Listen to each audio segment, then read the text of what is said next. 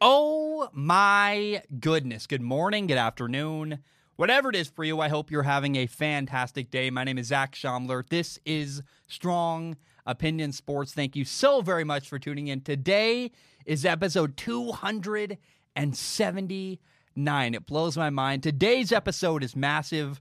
I got really two very, very awesome guests. Guys I love, Brett Kollmann and then Tom Grossi after him. They challenged my predictions. It was really fun to hear them push back on some of the stuff I've said recently. We talk about all kinds of NFL stuff. First of all, why is Brett Kollmann a Houston Texans fan? He's from L.A., the Southern California. How the heck is he a fan of a team in Houston? How's Von Miller's injury going to impact the Denver Broncos? Can Naheem Hines be the scat back that Phillip Rivers needs with the Indianapolis Colts? What's up with Jordan Love? We talk about Josh Rosen being cut by Miami, then signed by the Buccaneers. And then buried way at the very end of the show, I put it there intentionally. That way, if you want to skip it, you can. I know not everybody's into F1. Not everybody likes the... I guess part of it, too, is that I have a topic about the Texans and Chiefs NFL opener. In case you're listening to this episode after that game has already happened, hey, at the end of the episode, we talk about what I think is going to happen. You might be too late. That's fine. I do have two Formula One topics at the end, talking about the race and then talking about some little news stuff. I intentionally put that stuff at the end of the show. That way, if you don't want it, it's very, very easy to skip. I want to start today's episode with a conversation with my friend, Brett Kollmann. I love the dude. He does the Film Room on YouTube. He also does the Bootleg Football podcast on podcast services. He's a great guy. And I think Brett Kollmann may be the best football mind that isn't working for an NFL team. Honestly, I consider myself lucky to have him on. He really should be on ESPN and Fox Sports and everywhere. It's kind of crazy. He takes time for me. I consider him a friend. He's like a football index. I mean, he just really knows the game inside and out.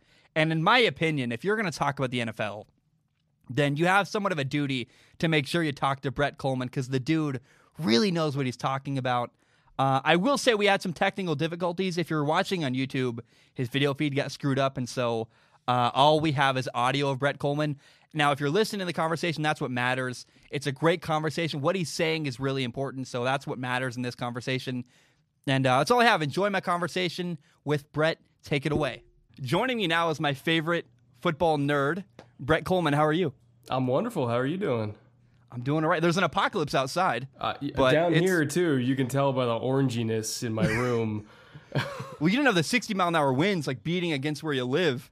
And the mic can't hear it, but it's that's weird. It's not. It's very unsettling to have the orange sun and the wind and everything strewn across the yard. It looks like Mad Max or something. You're like, man, I don't like this at all.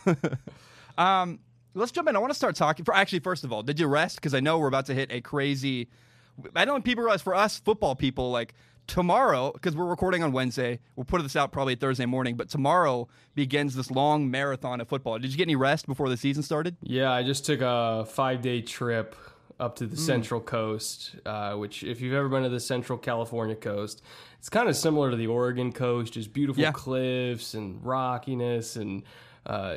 every sunrise and sunset is beautiful. There's wineries all over the place. So I kind of unplugged and chilled and kind of had a good 4 or 5 days off. And I'm so glad. Yeah. I'm so glad to hear that. I worry for you because you work. People have no idea how much you. And by the way, if you're watching the camera, he's off to my right. People have no idea how much you do. It's it blows my mind constantly. I'm like, oh wow, I thought I worked hard. I'm like, oh, Brett, yeah. Not gonna lie, I kind of want to transition to being more podcast than YouTube because Lord knows you can't do YouTube forever. It's very tough on the body, believe it or not. Well, video is just the hard part. Yes, people have no idea how editing video is. It's I don't envy 60 you. hours, a week. I would say for one episode. And the Cardinals one, which you and I have talked a lot, is 150 hours over the course of a month. Yeah. Well, dude, how long did it take you just to edit that scene with the book where it moved over? I shit you not, that was a whole day. How many times were you why not just do it differently? What? How many times were you compelled? Did you get to a point where of no return where you're I got to just do it? It's the sunk cost fallacy. It's once you spend 6 hours on it, it's well, I might as well spend 12. Or else I wasted my day. 100%. I've done that so many times where I'm well, I'm halfway through. I got to just, at this point, Yeah. It's like the person who swims across the ocean halfway, and they're like, well, let's turn around because it's too far. Yeah, it's like well, Daryl might as well Bevell running finish. the ball. It's like, well, we've done it 15 times already, and we gained 40 yards. We might as well do it another 15 times, see if it works out. Yeah, I'm from the Northwest, so the Marshawn Lynch thing is going to never die, I think, here. It just always is. I'm sure what's RJ, his name? Is that the... Oh, EJ, your yeah, my podcast podcast host? partner. EJ. Yeah. He's a Is Seattle he a guy. Seahawks fan? Seattle guy? He's a Bears fan, but, if you live in Seattle, Yeah. even if you're a fan of another team, you're obligated to love the Seahawks as your second team. Yeah. So That makes sense. He does love his Hawks, too. I want to dive in. I want to talk about Derek Carr. The move that really... I'm curious if we'll find out why it happened, the Marcus Mariota move, because that was a 2-year deal, $17.6 million. I'm like, that's a lot for a backup. Something's going on there. And we know that John Gruden, there's kind of a joke on the internet. He struggles with monogamy with quarterbacks. Yeah. He's so like everywhere he's been, he's kind of bounced around. Derek Carr might be his longest tenured quarterback, if I'm not wrong. I might be wrong about that, but it's something close to that at least. Does John Gruden like Derek Carr? I think John Gruden... He always compares every single quarterback he's ever worked with to the one that got away, his first love that he fell madly in love with, and he compares every single quarterback to that guy, and that's Brett Favre. He's just like John Madden. Like, football coaches love Brett Favre because he did stuff that very few people that have ever played the game have been able to do before or since. Patrick Mahomes is probably the closest thing we've seen to Brett Favre since Brett Favre, and that was, a 20-year gap? Imagine Andy Reid having to try to coach another quarterback after Patrick Mahomes. Nothing would feel the same. Nothing would ever ever feel again. the same. So I think all these old ball coaches that have been around since the 80s and 90s that either coached Brett Favre or coached against Brett Favre, everybody gets compared to what he was able to do, both good and bad. And like you with these crazy prospects that Gruden, when he was doing the QB camps, like Andrew Luck, he fell madly in love with Andrew Luck. And so I think because he knows greatness when he sees it, he's always comparing. It's hard not to chase more. It's a drug to him. And Derek Carr's fine. But nobody would ever confuse him for Andrew Luck. Nobody would ever confuse him for Brett Favre. So, of course, John's always going to compare him against these guys that he's worked with or known or coached against that he absolutely loved. Like, it's unfair to Derek, but that's just how John operates. Yeah, I look at Derek, I watch this film, I'm like, I see a franchise quarterback. He's got problems, he's learning, and I think as a team, too, the Raiders made a lot of mistakes and like that. Like, you can't have random, like, they had a toss play where they throw a toss to nobody, and you're like, that can't happen in the NFL. No. I'm sorry, but little things like that, just so many mistakes. I think Derek Carr, though, despite little flaws, am I wrong? You said he sounds like a good guy. I think he's a franchise quarterback. Am I wrong on that?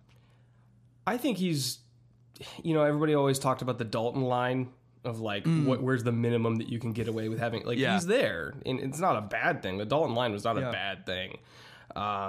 It's just he's kind of the bar for what you hope to get, like where you don't feel an immediate need to replace them, but if you found somebody better, you wouldn't hesitate. Alex Smith was there. Obviously, Andy was there when, Cincinnati was in position to get Joe Burrow, where it's like you're not desperate to replace him, but if somebody comes along or you have an opportunity to with somebody who you think is going to be way better, then you will not hesitate to pull the trigger. I would say Joe Flacco was there too. They got Lamar, they realized what they had. They're like, all right, Joe, 4 games and you're out. Look at what the Raiders have done with Mike Glennon. They thought maybe he's had something. They're bringing Mariota. They're always kind of throwing darts at the wall, seeing if they can get a thing better than Derek Carr. Yeah, because if you have a quarterback like Derek Carr, where you're not in trouble if he's starting, but you're always looking to upgrade, you might as well throw some darts at the dartboard and just see what you can get. Because again, Marcus Mariota was a top 2 overall pick. He had talent, not great arm talent, but in terms of mobility and everything like that, he's a good kid. He's coachable. I think he definitely has his flaws in terms of being able to handle pressure. I would say he struggles against coverage rotations. Like, there's stuff that he's not good at, and at this point, I don't know if he'll ever be good at, but you at least can recognize the talent and take a chance on it when your quarterback is an average starter quarterback. So I get why they did it, but at the same time, do I expect Marcus Mariota to beat out Derek Carr ever? Probably not. But, I get why they did it. Yeah. What do you make of the Lynn Bowden trade? That was just bizarre to me. I've never seen a move where you draft a guy in the 3rd round and then trade him almost immediately in training camp. I think they thought he was going to be a running back, which he had not played since high school. And I think they thought that he could immediately come in and be... A lot of people were saying, oh, he's going to be their Alvin Kamara. Like, I didn't think it would be that, but I think that they looked at him as like, okay, he'll be our Chris Thompson. He'll be our James White, where it's like he's a receiving back who can also, if we want to run a draw with him, if we want to, give him 4 or 5 carries, like he can handle it. I think they got him into camp and realized like, oh no, that dude's a receiver. We've already got 1 million of those. We just drafted a bunch of them. Our bad, whoops. Let's see if we can get Raekwon McMillan out of them, which essentially their trade was Lynn Bowden and a pick for Raekwon McMillan when you look at it. So I think I commend them for taking a risk and then realizing quickly, like, okay, this is not what we thought it was going to be. And again, this goes back to COVID. They weren't able to bring him in to work him out and see what he was going to be like. So they were kind of flying blind on a very... He was much more projection than a known quantity, so they were flying blind on him. They gambled on the talent. They realized it wasn't going to work for the role they wanted it to work in. Not that he can't be successful, it's just they already have Hunter Renfrow. They don't need a slot receiver. And not to mention Henry Ruggs is also taking snaps in the slot, so he's not going to start for them ever. So like let's get a linebacker out of it. So I commend them for realizing that quickly and kind of course correcting as soon as they could, rather than wasting 2 or 3 years of their time and of Lynn Bowden's time. Yeah, that makes sense. I actually really, when you look at it that way, it's a good perspective to have on it. Do you think he becomes a Taysom Hill guy? Does he? I know that was there was some hype, like maybe he can be kind of a gadget guy. I have really no idea what he could become. What do you think? I think it's funny because on the Bootleg Football podcast we were kind of talking about that, of like every coach is trying to find their Taysom Hill. Yeah. And we kind of thought he was going to be that, the third quarterback that comes in for Wildcat that can also throw a little bit. Mm-hmm. Well, at Kentucky, he threw touchdown passes. He ran for touchdowns. He returned, he did a little bit of everything. So we kind of thought okay, like that's what they're trying to do here. And then it came out like, oh no, they want him to be a running back. And we're kind of like, okay, I mean, he's talented, so I guess that can work. And I would imagine that Miami, their coaching staff, I think, is very creative there. And Flores, I think, comes from the Belichick line of thinking of let's just figure out what he's good at, and we'll do the position tag later. Yeah, and so he's a good enough athlete. We can work with him. So I think he is going to be used more like Taysom Hill in Miami, where it's like, hey, we might throw a pass with him a game. He'll return. He'll get a couple carries. We might put him out in the slot. Well, depending on, I don't even know what position he's going to be tagged at, but like maybe we can force a defense into base personnel if he's technically on the field with Breida or something. We can get him into like, if their defensive staff looks at numbers and says, oh, they're in, 21 personnel, let's get our base out there. And then all of a sudden you got him matched up on some 240-pound linebacker in the slot. Like maybe they're going to kind of use him like that. I'd be curious to see what they do. Again, we don't have any preseason, so Lord knows what the hell they're planning on. But I think probably by the end of September, we'll get a decent idea of what they're going to do with him. Well, it sounds like he's more valuable to Miami though, because they can get him on the field. Yes. Whereas with Oakland, he just wasn't going to be on the field. There was no use to him. He was never going to be on the field. Brian Edwards is a stud. Henry Ruggs is a stud. Hunter Renfrow, he's not like elite, but I think he's a reliable slot receiver. Waller's obviously there. Jacobs is going to get 1 billion touches a game. There was no path for him to carve out a significant role other than being a specific package player, which I just don't really think is their style.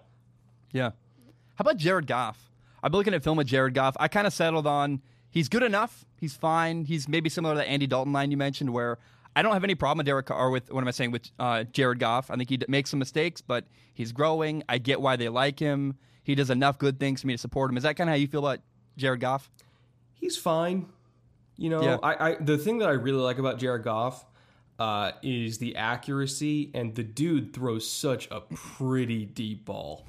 He does. I mean, it is gorgeous. Like him and Kyler, when the Rams and Cardinals play, like you'll see 10 fades alone in that game between both of them, where you're just like, good God, that's a good ball. It's so easily catchable. He's accurate. I would say McVay does a little bit more between the ears than a lot of other coaches do. Yep. Absolutely. But that's also kind of, Sean's style. Like I've seen a couple Rams game in person now at the Coliseum, one of which I was sitting 7 rows back from the Rams bench. And I was literally watching Sean the entire time. I mean, he was just chattering. And then you hit 15 seconds on the clock and the play sheet goes down. Like he's telling them rotations. He's telling them front. Like he's telling them everything. He's half playing quarterback. Yeah, which is fine. It works for them. Yeah. But I also, I do think that McVay helps Jared more than Jared helps McVay, if that makes sense. Absolutely. I wonder if he had a different quarterback, would he be considered a control freak, or would the quarterback, how would that? I think he would do that regardless of who his quarterback. I think that's just Sean's coaching style because he's such a brain. Like he's brilliant. Yeah. He's always going to be feeding information. I love the way I've been watching I watched a little bit of Hard Knocks last night. I love the way Sean McVay interacts with his players. He's such a player's coach. Like you as a player, like I'd want to be around him. I'd want to play for him. He seems like a good guy. Is that your kind of impression of him? Oh, he's great. He's one of my favorite coaches in the league. And like, if I was 6'6" and ran 4'4", like he's somebody I'd love to play with. But alas, I was not blessed with those talents.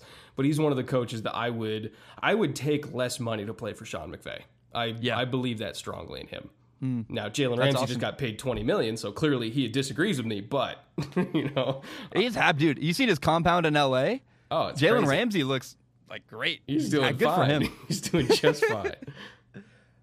Let's talk about Jimmy Garoppolo. As I look at the NFC West, you have Russell Wilson. You have, I think, Jared Goff, solid. I think Kyler Murray. I have a big man crush on Kyler Murray. I think he's incredible. Oh, he's amazing. And I look at Jimmy Garoppolo and I go, I think Jimmy G, and this is going to make 49ers fans very, very angry. I think he's the worst quarterback in that division, and that's nothing shameful because it's a good division of quarterbacks. But would you agree with that? Am I crazy there? Russell's better. Goff or Jimmy G for me. Yeah, which is to say, like the worst quarterback in the division is above average. Yeah, which for sure. It's not saying he's worse. No, below maybe average. It's inflammatory to say he's the worst, but I think there's 3 other better quarterbacks. Yes, because Russell is top 2. Behind only Pat, in my opinion. Yep. Kyler is already top 10. And then it's kind of a debate, okay, in between 10 and 16, which is just a collection of guys that are all kind of in the same category.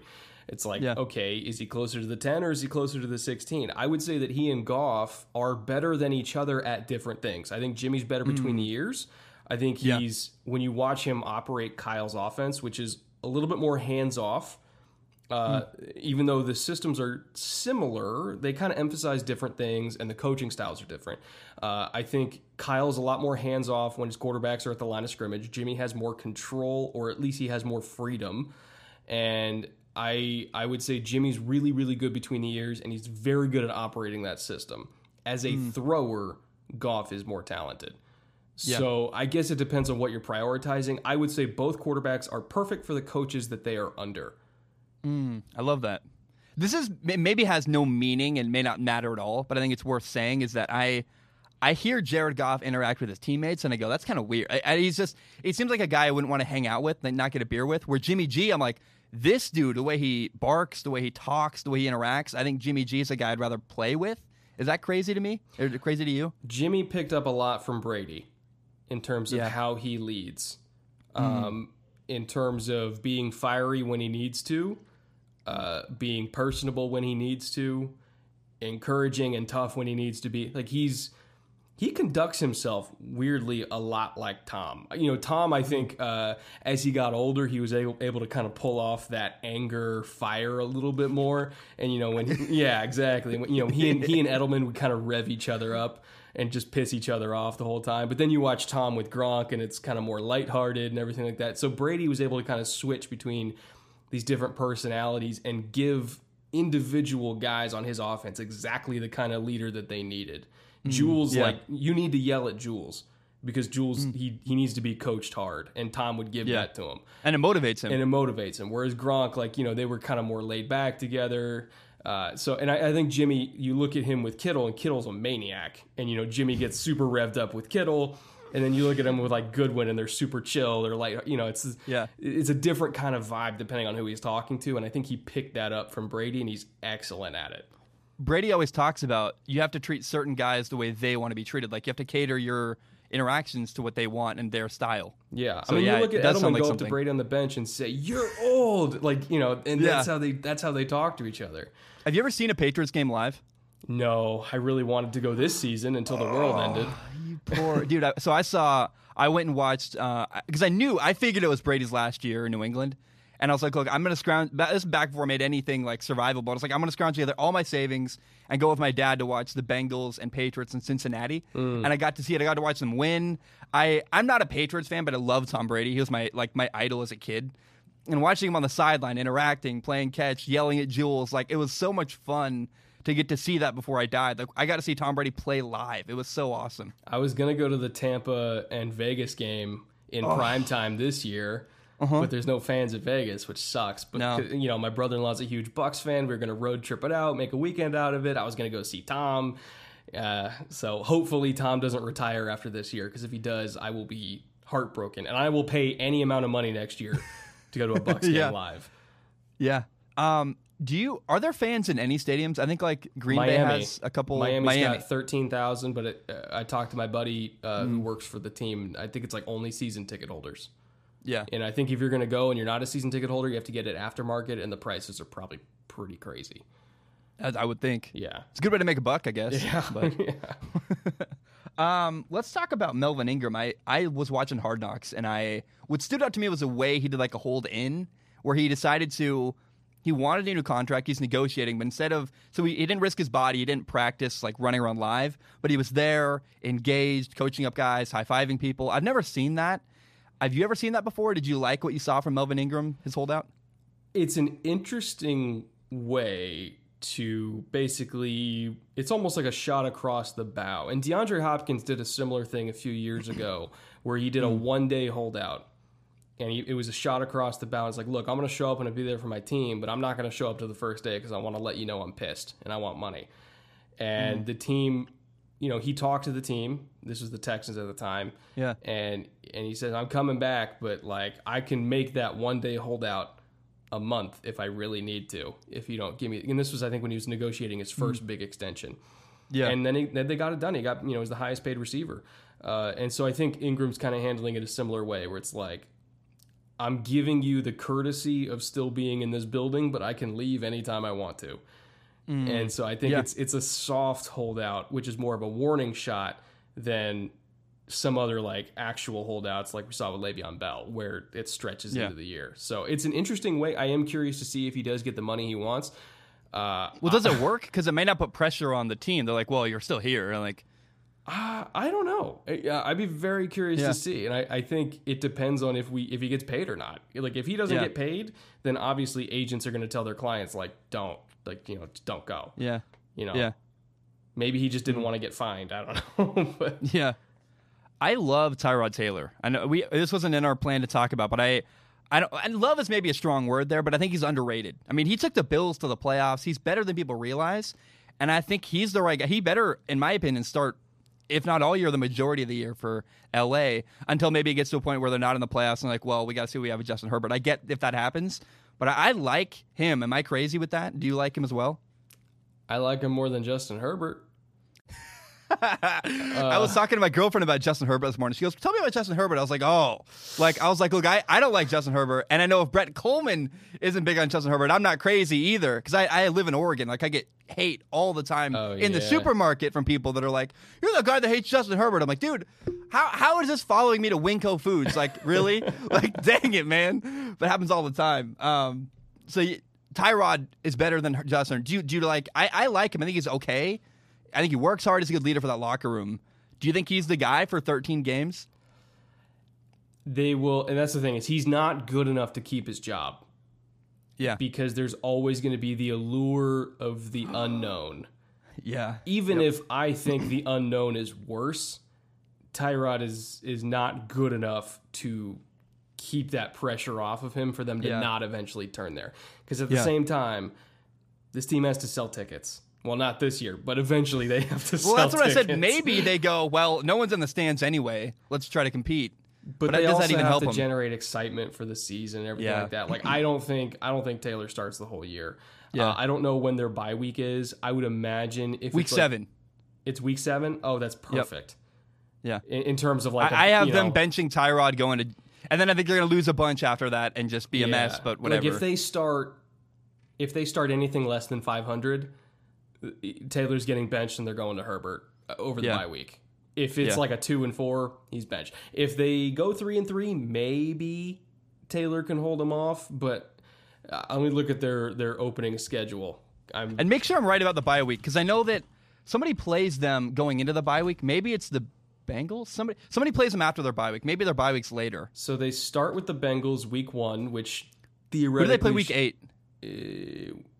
Let's see. Wait, what? Bengals, and then it's the Chiefs, Panthers, better team, and then the Bucks, and then the Saints and the Jets. So they're 3-3 at best if they can beat Burrow, if they can beat the Panthers, which I would say is like a 50-50. Yeah, and the I think Jets they beat they Burrow can probably too. beat. So like we're I think they're 3-3.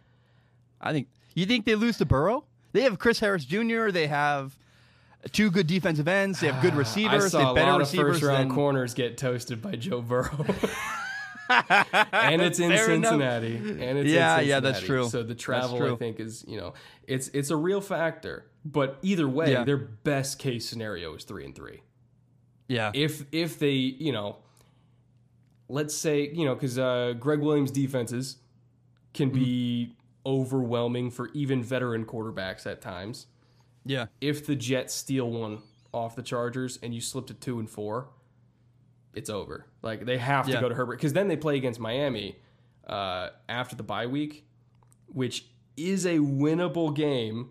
I think Miami's better than people think. But then you get the Herbert versus Tua, theoretically Herbert versus Tua, which is like, a big thing. It'd be fun. From a branding perspective. I'm not saying it's good from a football perspective. From a branding perspective, Miami is probably his first start. Yeah, that makes sense. It's unfortunate. I think they're gonna blow their load a little too early, and it's gonna really hurt their development of their quarterback, and I think hurt their season. And I don't think they care about their season. They should have just taken Isaiah Simmons and then got Jalen Hurts in the second round. They would be fine if they did that. Yeah, they would be totally fine. But no, gotta take the kid with the big arm. He does throw a beautiful ball, but so does Derek Carr. So does a lot of people. It's like, well, when it hits the target, 1 out of every 5 times. Well, when he's not throwing his receivers into a safety and getting leveled. Dude, yeah. Poor receiver. How did no one at Oregon seem to hate him? It's weird how they all love him, support him. I'm like, he's getting you killed. There was some passes where guys would get up and go say, what the hell, Justin? Trying to get me concussed over here. Oh my God. Hey, Von Miller. Can we talk about Von Miller? Oh God, that's rough. I don't know that it's as bad as... So it's an emotional loss, for sure. They lose a leader. It feels like a gut punch because he's been there so long. They love him. I don't know. I mean, let's talk about just strictly Denver and Kansas City, because I think that's what... If they're going to win their division or do well, they got to beat Kansas City. I don't know if they can, but in that matchup especially, their offense is their defense. I mean, does Von Miller lose them another game? I don't know. I don't know that they do necessarily lose a lot more because of losing Von Miller. I like him. He's great. But they need to score a lot of points to win anyway, right? Am I crazy on that? They need him for games like this one against Tennessee is what they need him, because Von Miller historically has been awful against Mitchell Schwartz anyway. Like, Mitchell Schwartz is his kryptonite, so it's not like he was going to be that big of a factor against the Chiefs no matter what. Like, that was always going to be Drew Lock's game to win, not Von Miller's. Yeah. Because for the last, 5 years, that's not been Von Miller's game to win. He very rarely does well against the Chiefs because of Mitchell Schwartz. Mm-hmm. But also when you package the fact that Von's not there, with Chubb being limited to start the year, he's on a pitch count, and the fact that it's Locke's first game in a new offense. As much as we love Shermer as an OC, it's still Locke's first game, new weapons, new offense, against a returning coaching staff, a team that just went to the AFC Championship game. 2 starting edge rushers gone, offensive line has questions, you've had opt-outs. Bowles historically has been poor to start the year and then good to finish the year. So if that trend holds, we can expect the typical September Garrett holds to return. So it's a very tough matchup. that they needed all hands on deck for to beat Tennessee. Yeah. If I was going to just do a straight up pick 'em, I would pick the Titans. I think it'll be close because, of that kind of Denver magic that they always have. I don't think it'll be like more than 2 points, but I would probably pick Tennessee. But as it relates to beating the Chiefs, like that was always going to be you got to score 35 to win type With thing. Drew Lock, I mean, yeah. Is it weird? How valuable is the defensive end? Because I saw Khalil Mack go to the Bears, and defensive ends are going to have a huge impact. Didn't he make the playoffs? And I don't mean to hate on defensive ends. I don't mean to hate on Khalil Mack. Khalil Mack's awesome. But is a defensive end really worth 5 games? Like, how valuable is a defensive end in the scheme of things in terms of football? Is a quarterback way more valuable? A defensive end that is paired with a great interior rusher is a much greater force multiplier than just a defensive end by themselves. When Khalil Mack was paired with Hicks, then you're getting full value out of Mack because you got to slide to Hicks. Not to mention Hicks is so disruptive on the inside. He's flushing people into Mack. And when it's not just the Khalil Mack show, you give him more one-on-ones. And not to mention Hicks is such a monster against the run that you give him more third and longs to work with. It's a much different scenario. So if you're going to pay big money for a defensive end, talking to you, Dallas, with DeMarcus Lawrence, you better have a dominant interior player with him or else you're never going to get full value. Like, we love edge rushers. They're a very important position. But in terms of spending big money on a position, and this is something I firmly believe, and as more and more analytics have come out over the last 5 years, it's only kind of expanded this mindset across the analytics community. It is, if you're going to spend money on one position on offense and on defense that is not reliant on every other position to be effective, it's quarterback on offense and it's corner on defense. If you have great corners, you don't rely on a great safety to make a great corner. Yeah. Unless you're like a pure zone system or something like that. But like, that's why Miami, they're spending big on Xavier. They're spending big on Byron. First round pick on Igbenogany. They're loading up at corner because if you have 3 good corners that can play man, it doesn't really matter if you have a great free safety because all their guys are going to be locked up anyway. And they're not spending on defensive end. They're not spending on defensive tackle because those two positions, in a way, kind of rely on each other to be good. Corner in a vacuum, if you have good corners, you're going to have a good defense. So to answer your whole question about was the Khalil Mack trade worth it? Yes, when Akeem Hicks was healthy. When Akeem Hicks got hurt last year, Mack's value plummeted. So now that Hicks is healthy again this year, sure, it's going to be a great defense. But if Hicks gets hurt again, the Bears defense goes with him. I know this is something you've thought about. How in the world would you stop Denver? Because they have 2 good running backs. They've got KJ Hamler. They have Jerry Jeudy. They have Cortland Sutton. They have a good running back, or a good tight end, Noah Fant. Weapons galore. Schematically, what do you do? I mean, do you just hope Drew Lock makes a mistake eventually? He's young, and just assume he's going to be better in 2 years. But for now, just depend on Drew Lock screwing up at some point. What do you do? A lot of it is the same things that you have to do against Kansas City, which when you look at the metrics of Kansas City versus zone and Kansas City versus man, when you play man against Kansas City, it's over. It depends because Tyreek is obviously good against man, but if you're playing cover 1 double, then it all becomes the Travis Kelce show because he was their only other good man beater. Like Mecole Hardman is not really a man beater. Sammy Watkins is a man beater, but he's never healthy. And I was having a talk about this with Craig Stout, who's a Chiefs film guy for Arrowhead Pride. And one of the main reasons why they drafted Clyde Edwards-Helaire is because he's a man beater. And teams would play a lot of man coverage against them. And then it just became Travis Kelce, because he was their only reliable man beater.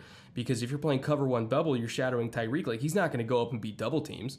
Like, that's not really his game. Like, he's more of a, if I'm on an island, I'll run by you. But he's not a DeAndre Hopkins. He's not a Michael Thomas. He's not a Devontae Adams that's going to go up and sky up and beat double teams. So the Chiefs are drafting weapons to beat man coverage because they kind of had nobody else besides Travis that could reliably do it. And I think Denver's the same kind of thing where you have to play man against them because if it's zone, they're just going to sit in between it. They're going to eat you up all day. But if you have the corners that can play man, I'm talking a big physical guy that can go toe-to-toe with Cortland outside.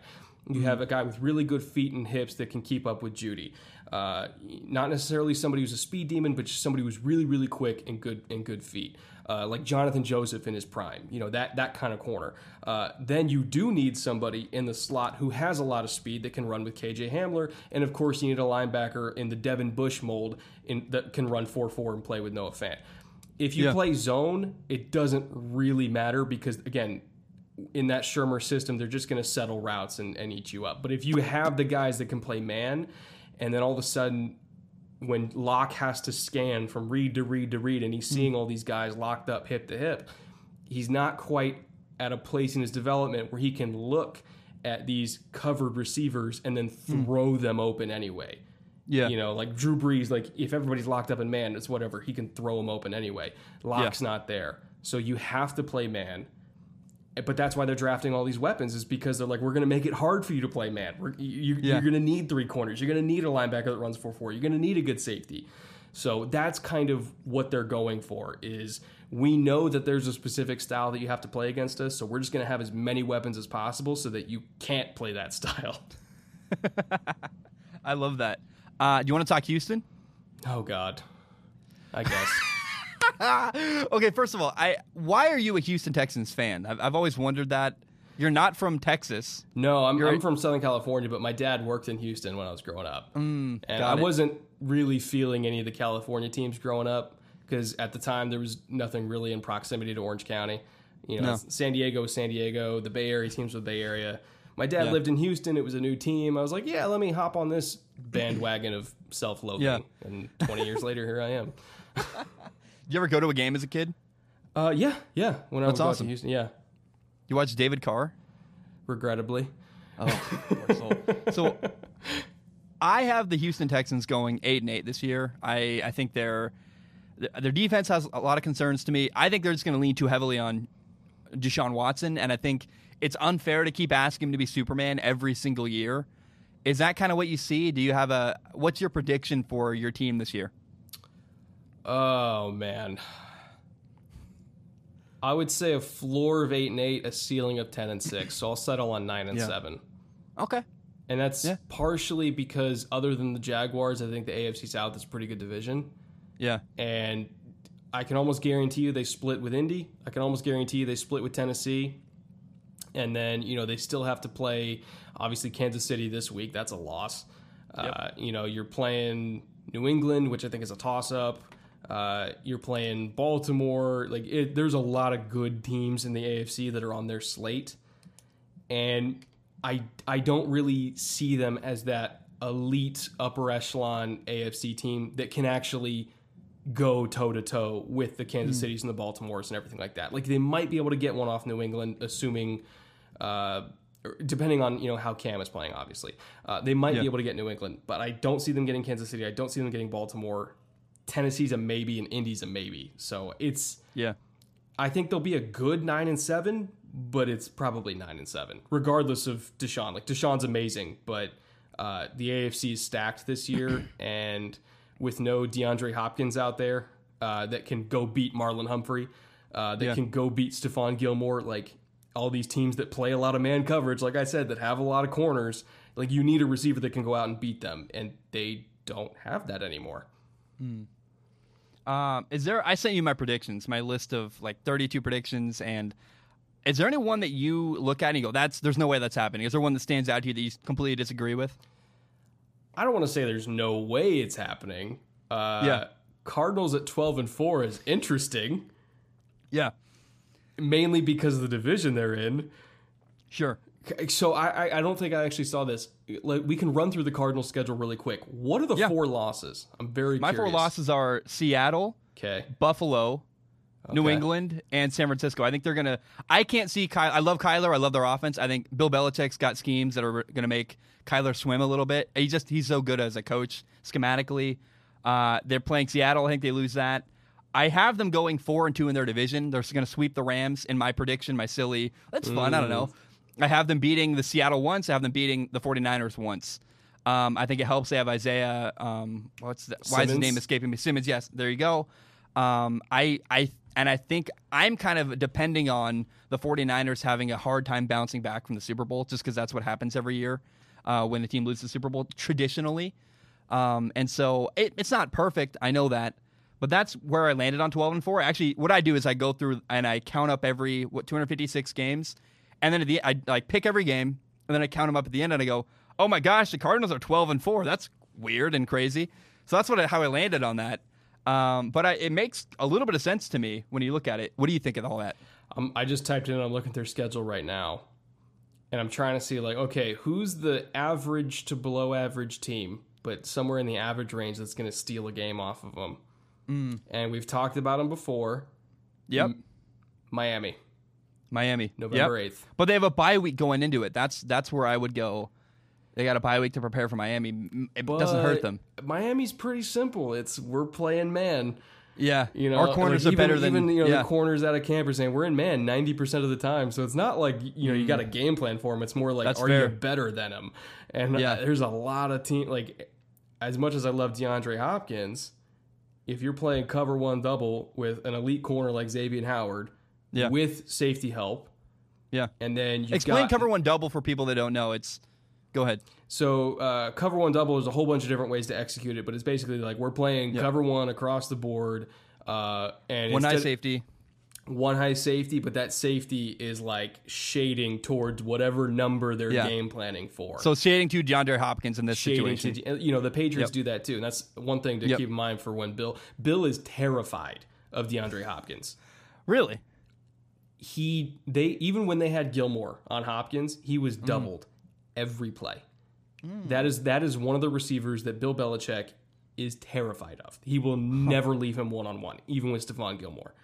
And so I think Flores, who was under Bill Belichick when they started doing that a couple of years ago, is going to be the same way. It's like, hey, he made that decision probably. It was like, hey, we're doubling Hopkins. Like we've still got Noah in the slot. We've still got Byron Jones on the other side. Like we think Byron Jones can cover Christian Kirk. We think that Noah can cover Larry.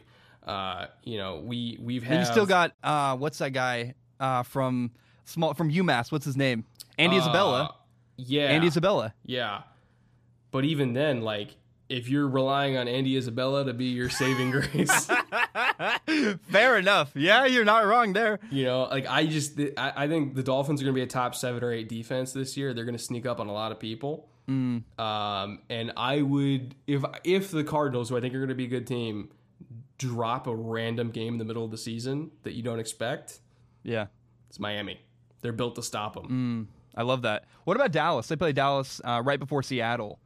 I have Dallas going 8-8. I think that I see. Let's just talk about the way they match up with the Cardinals. Yeah, okay, that's what I think too. Blow them out. They have like a rookie corner. I'm like, I don't see how this matchups at all. No, that's like the Cowboys are going to score, but the Cardinals are going to score a lot. I completely agree. I got one more question for you. You might not know this guy. I made my prediction for the Colts. I had them going 11-5. I really like them. My one question was, do they have kind of a scat running back? Because Phillip Rivers loves swing routes. He loves to use that. And I'm like, well, they don't have their two. What is it? Marlon Mack and then Jonathan Taylor was their Naheem Hines. Yeah. So that do you know anything about him? I know very little about him. That's literally what he is. He's a scat back. We're in 5-man protection. We're free releasing him to the flat. We're getting him on angle routes. We're running him on wheels. We'll put him out in the slot, go empty. He'll run option routes. Like that's kind of what he does. Because Jonathan Taylor's not a great receiver. No, he's okay. And Marlon Mack he's good in protection, but again, he's not like a great threat as a receiver. Naheem Hines is that guy. So how do they get him on the field though? Because I know like with Eckler, it's nice. Because with Eckler before, he's on the field all the time, so it's never a shock when it's not it's a surprise, I guess, sometimes when he runs a swing route. That's the thing is because both the other guys are so much better at running than Hines. Yeah, they're better running backs than receivers. To a defense, you tip your hand if Naheem Hines comes onto the field. You go, okay, we know what they're doing. Exactly, right? And then you're basically just like, all right, we're going into dime. We're putting a corner on him. So you almost kind of have to put a lot of runs with him on tape. And then just try to figure out like, okay, if you're going against like a one gap front, Like, okay, let's see if we can catch him in some traps and like spring Hines for a little bit, put that on tape, like that we're threatening it. And then, kind of make him second guess a little bit. Yeah. And leave like nickel out there instead of putting out dime, because then we might be able to get like a Mike linebacker on him if we put him out to like number 3 in the slot. Like then we might be able to get that matchup. But they're going to have to run with him, I think, early in the year to put it on tape to let him know that they're willing to do it before they can really get him involved as a receiver. We're having an incredible matchup week 2. We have the Vikings and the Colts. It's going to be so much fun. And I was watching the Vikings. I think it was Vikings Raiders. They had this blitz, and I'm like, I don't know. There's literally, Mike Zimmer's such a genius. I'm like, there's literally no way to beat this blitz. I was like, oh my God. Like Mike Zimmer sometimes pulls out stuff, and you're like, I as a quarterback, I don't know what I would do here. It's just over. Do you think that matchup's really fun, the Colts and the Vikings? I think it's interesting because I think we're going to see Phillip Rivers, who's one of the more seasoned minds in the NFL, going up against Mike Zimmer, one of the more seasoned DCs in the NFL. But more specifically, it's going to be Phillip Rivers versus Eric Kendricks, which I think is a phenomenal battle at the line of scrimmage because Eric Kendricks is brilliant. And so I'm going to be watching that game solely to watch them checking against each other at the line of scrimmage, because I think that's going to be really, really, really fun to watch. Like, I think we're going to see shifts all over the place. And I think all 40 seconds of that clock are going to be used on every play when the Colts have the ball. Because I think that's awesome. It's going to be a mind meld. It's going to be fun. Yeah. Cool, man. That's all I have. I look forward to this, man. Every time we talk, it's so much fun for me. Do you have anything else you want to talk about? I had a blast. You give me so much time, and it's so much fun for me.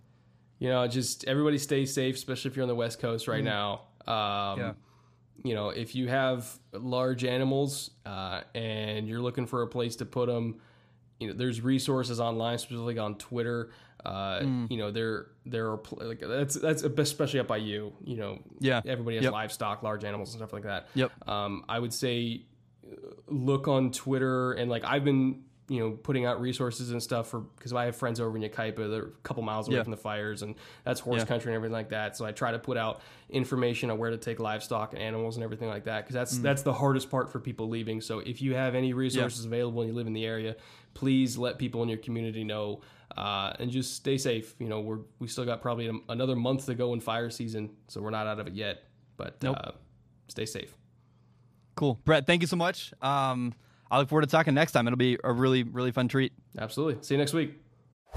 Let's now shift to my conversation with Tom Grossi. He runs the Packcast, a Packers podcast. He's literally one of my favorite football people on the planet, a good friend of mine. I've been to his house in New York, all the way from the West Coast where I live.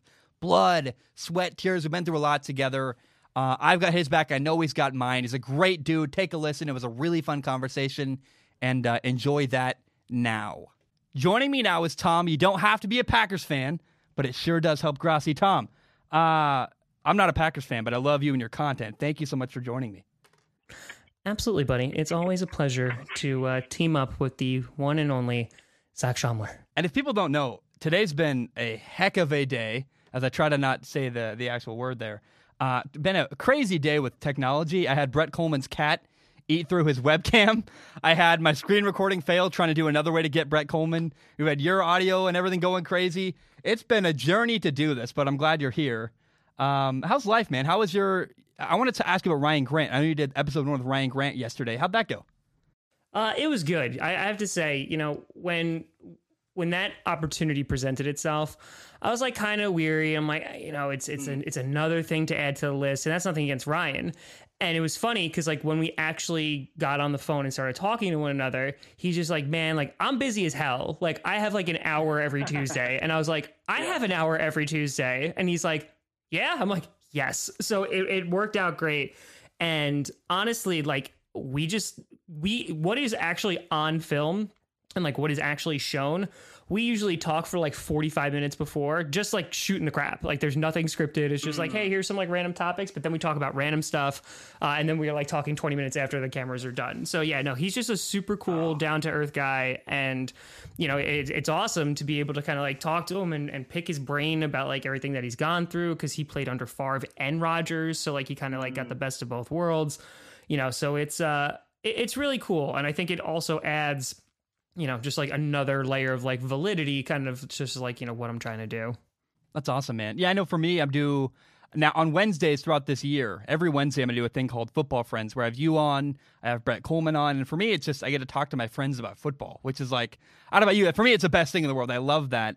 And I love hearing about it. I just talking to people who actually kind of understand what I do. Because, you talk to a random person on the street and they're mad at you about some take. Like I go to Winco Foods and there are Oregon Duck fans that hate me occasionally. And they're like, you said this about Justin Herbert. And I'm like, dude, I'm just at the grocery store. Like, please leave me alone, And here it's like I'm in a safe place with people that know a little bit more about football. It's so fun for me. It's true. This is definitely a safe space, 100%. I want to ask you something. I cannot believe I've never asked you this before. Like, I've been to your house. We talked for like 4 hours on a podcast. You're from New York, and I've never asked you, how are you a Packers fan? Like, how does someone from northern, I guess not upstate New York, how does someone from New York become a Packer fan? Yeah, it's all because of my dad. So like, because Papa Grossi's a diehard Cowboys fan. So yeah, he like tried to raise me like that. And parenting 101, like if you really, really push it, your kids are probably not going to respond well to it. So when I was in 5th grade, I went into school and heard the Packers beat the Cowboys. And so I went home and told my dad, like, that's my team. And then I just rooted for them for the past 20 something years. So that was so it's your giant rebellion. 100%. Like that was it. It wasn't like, hey Tom, or like, hey Dad, I'm gonna go do drugs. No, it's like, nah, I'm gonna root for the Packers. Like literally it was that random of because that was the year they went to the Super Bowl and lost against Elway. Like that's when they played the Cowboys. And so like I was like just getting into football. I didn't really know a whole lot about it, but I saw the Super Bowl and them lose. I don't even think I stayed up for the entire thing. I think I stayed up for like a little bit and then I fell asleep because I was like young. And then, I like saw them lose. I was like, oh, that stinks. And then I just followed them literally for, so that'd be 23 years. That's awesome. It's wild how I love asking people that question. Like, how did you become a fan of your favorite team? Because it's so interesting. Everyone has some random weird story. Like Brett Kollmann is a Texans fan. He grew up in Southern California, but his dad lived in Houston for work sometimes. He would visit his dad and go to Houston Texans games. And that's how it's like we all have this weird story from our childhood. I don't have a favorite team, but everyone I talk to has some story that got them where they're at. It's just fun for me. I love that stuff. Yeah, no, 100%. And like, because that's usually like one of the first questions I ask people, like whenever they come on the show of like, how did you become a fan of like so-and-so?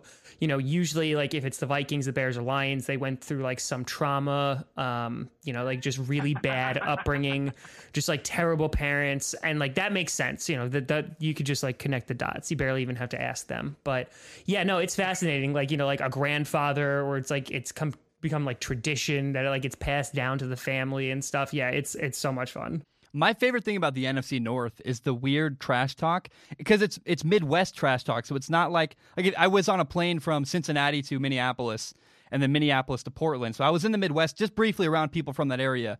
And in the Minneapolis airport, you see people that are like, oh, you're a stupid Packer fan? And they say like some really cheesy like dad joke. It's not me. Like New York is mean. They hate each other. But the Midwest is like, oh, he must have had bad grades in 8th grade. He's a Vikings fan. like okay. Yeah, like that's the thing. Like I feel like it gets more creative, right? So they'll just be like, like get yourself, a Vikings fan, they'll never get a ring. They'll never want to commit like that kind of like that kind of like cheesy stuff. And then like you go to New York or whatever and they're like, eat crap and die like that. Like that's their insult. And there's no creativity in just F you. Like that's not creative at all. No, honestly, yeah, New York needs to step up. But you know what? New York is not known for that. New York is for like, hey, like we're just going to tell you that we want you to fall down a flight of stairs. And that's it. Like that's what it's going to be. Tom, what is your prediction for the Green Bay Packers this year? What do you expect from your team in 2020? I expect a better team, to actually be on the field than they were last year, but with a worse record. I think last year, 13-3, LaFleur's first season, still falling back on a lot of McCarthy-esque of the playbook, right? Because they only had an offseason to really implement it, and for him to take control of his team. I think that coming into year 2, where the defense was great last year in some area, obviously not the run defense, but the defense definitely improved. The Smith brothers changed, our pass rush. They were amazing. And then you have a guy like Rashawn Gary, who Packers fans called a bust all throughout last year because he barely played, even though we just drafted him. I think that he is going to destroy this year because he's going to be given a lot more opportunities, and the thing is he's versatile, so you can move him around the field. Yeah. And I think that I'm really expecting a lot from our defense and some of our younger guys to step up, and I'm really looking forward to that. Savage taking his second term. Rashawn Gary's been dominating in training camp from what I've heard. Is that true? Yes, he has. And you know what? You kind of saw it too, because he would post workout videos during the combine on Instagram and Twitter. And I'm like, oh, that's hard. That's scary. Okay, he has gotten in amazing shape, and I'm like, oh, he's gonna hurt somebody. So yeah, I'm really looking forward to the defense. And I think with Rodgers, it would have been nice to get another weapon, but a lot of people also go to sleep on Jay Sternberger, who was one of the top tight ends to come out of last year's draft. Got hurt, immediately, missed a huge chunk of the season. He's a great passing threat. On top of that, you have Aaron Jones, who was kind of utilized a ton last year. So there's going to be that. And then you got to hope a guy like Alan Lazard or MVS, who apparently was the most impressive wide receiver. Yeah, Valdez-Scantling seems like he's doing great. I mean, I'm excited to watch him. He seems like he's gotten better as a receiver. Yeah. Yeah. And I mean, he's the only speedy guy we have, right? So and I feel like this is kind of his last shot, because we drafted him in 2018. And, when we drafted him too, he was older. I want to say he's 25 or 26 already. He's not just really, really young. So I think that, if he is unable to perform and kind of just is meh, he has been for the past 2 years, I don't know what his future is going to be on the team, but I'm very hopeful, because if we actually have a speedy threat too, yeah, that's gonna be a lot of fun. Well, the reality too is if you can't succeed as a receiver with Aaron Rodgers and Matt LaFleur drawing up the plays like that, you probably aren't going to make it in the NFL. Period. Yeah, and I hope it's not the case. I mean, we're basically relying on a bunch of receivers that we drafted in 2018, and the guy that we drafted the highest, Jamon Moore, just got cut recently by some other team. So I don't think he's on the team right now. So that's what I'm saying. It's kind of just coming back and being wow, we really hope that those guys we drafted really emerge. Seems like people are overanalyzing Jordan Love a little bit unfairly, really harsh. Is that how that feels to me? Because I see what's going on. I'm like, guys, he's in practice. Does anyone expect him to play this year? If anyone thinks Jordan Love, they're like, Jordan Love is not ready. I'm like, yeah, of course he's not ready. He wasn't drafted to play week 1. What are you talking about? So tell me about Jordan Love. What's going on? Yeah, with Jordan Love, anybody, and I mean anybody, any fan that looks at that and goes, wow, how is he not good? Should I be really you don't know what you're talking about, and I mean that that's the nicest thing I can say, because if you go back and look at Aaron Rodgers, the first 2 years, the guy sucked. He was awful in the NFL. He was bad in the preseason. He was bad in any kind of little scrimmages that he got in camp. He was god awful. He was bad. He looks nothing like he is now, and all this, I think it's the fans that are still very, very bitter and upset that we drafted Jordan Love in the first place. And now they're just oh, look, this is a self-fulfilling prophecy. This is me being correct. Look at the terrible throw that he made into the net, or he missed the net throwing it in practice. It's practice. He hasn't played a single preseason game. He hasn't played in any real games. And you took an entire offseason program in which the majority of it was online and condensed it into 3 weeks. It's been the hardest offseason ever for a rookie quarterback, too. That's no one's talking about that. Yeah. And I think if you expected Jordan Love to come out of the gate swinging, that is not why the Packers drafted him. Right? He is not Joe Burrow. He's not starting day one. He's not expected to start day one. He's not expected to start in the next 2 years. So I truly don't understand, but we also live in an age where it's instant gratification of no, I need to be proven right or wrong right now. And I feel that's what they're pointing at Jordan Love for. I was talking to Brett Kollmann earlier today. Brett Kollmann of the Film Room. I assume you know who he is. He does great stuff. We were talking about, first of all, he's not at all high on Justin Herbert, and he's really furious that the Chargers took him 6 overall. And he said at the time of the draft, I would way rather have Jordan Love. And he said this after the draft. He said, I'd rather take Jordan Love at 6 overall than Justin Herbert. And no one's talking about Justin Herbert isn't ready. It's weird how like we pick the Packers. It's like people are picking on Jordan Love. No one's criticizing and breaking down every single tiny mistake that Justin Herbert's making over in LA. It's a weird double standard. And it's just like, you guys just don't like him. Just admit that. Yeah, I feel like it's that. And like, I will say though, like Green Bay, I actually made this point on Twitter like last week. Like you look at like how much crap Aaron Rodgers gets and the Packers as an organization gets for only getting him one ring. And then you look at a team like the Saints, right? Who have had Drew Brees. They have the same amount of rings as Aaron Rodgers, right? And like nobody says a word about that of like, we're wasting Brees' potential. And I think Brees is a phenomenal quarterback. And I think, it's just that double standard that it's like, okay, so we're going to point at Rodgers and say, look at all that wasted opportunity, but we're not going to take a look and apply that same exact standard over in New Orleans. And so I think it's attempting to make narratives out of nothing. Like, listen, I would love to have won or gone to more than one Super Bowl. We still have the chance to do that. But I think like everybody's already writing, as soon as Jordan Love was drafted, everybody started writing, where is Aaron Rodgers going to get traded to? And, like that's like 2 years down the road at the minimum. Yeah. Yeah, for sure. I sent you my list of predictions I made in the NFL season. Was there anyone that stood out to you? They're like, I don't know about that, Zach. That's kind of weird. I totally disagree.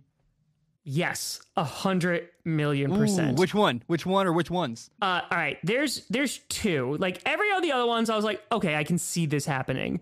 Okay. Two that really stood out to me. One was Dallas at 8-8.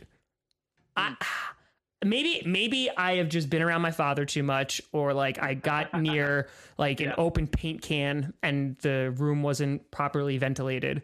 But like I feel like if the Cowboys go 8-8 this year, even if they win the division, if they go 8-8 this year with McCarthy, who's a QB coach, right, with Dak Prescott, who I don't think is like amazing, but like he puts up good numbers and he protects the football.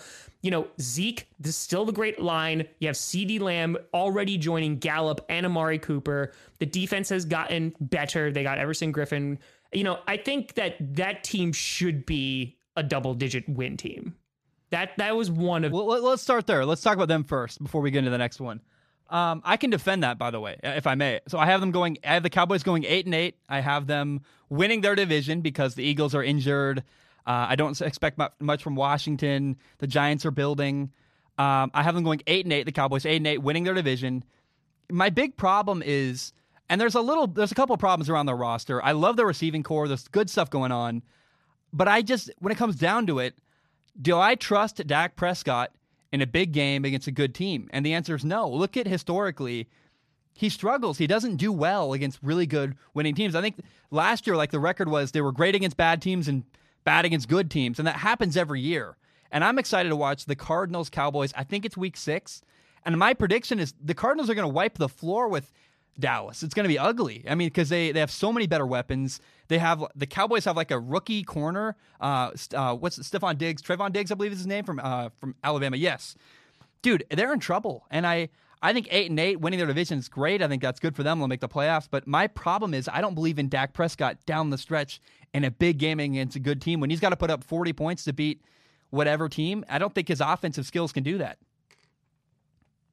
See, because like I feel like, I don't know, like, do they need him? And what I mean by that is... Yes, absolutely they do. No, absolutely they do. Because they've had great rosters in the past and they haven't worked.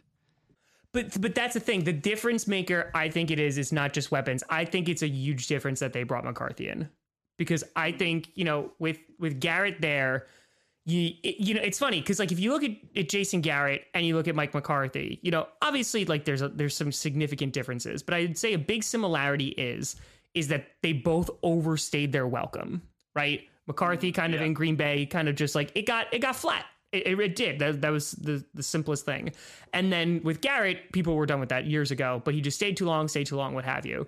I think him coming in as a QB coach, I think that he is going to bring a ton over to the Cowboys. And I think if Dak does not succeed, because again, you and I both know stats don't mean diddly squat. Like they could be taken out of context, but like the Cowboys put up, like their offense was disgusting last year stat wise, but you're 100% correct. When they actually needed to win, they didn't really get it done, especially against good teams.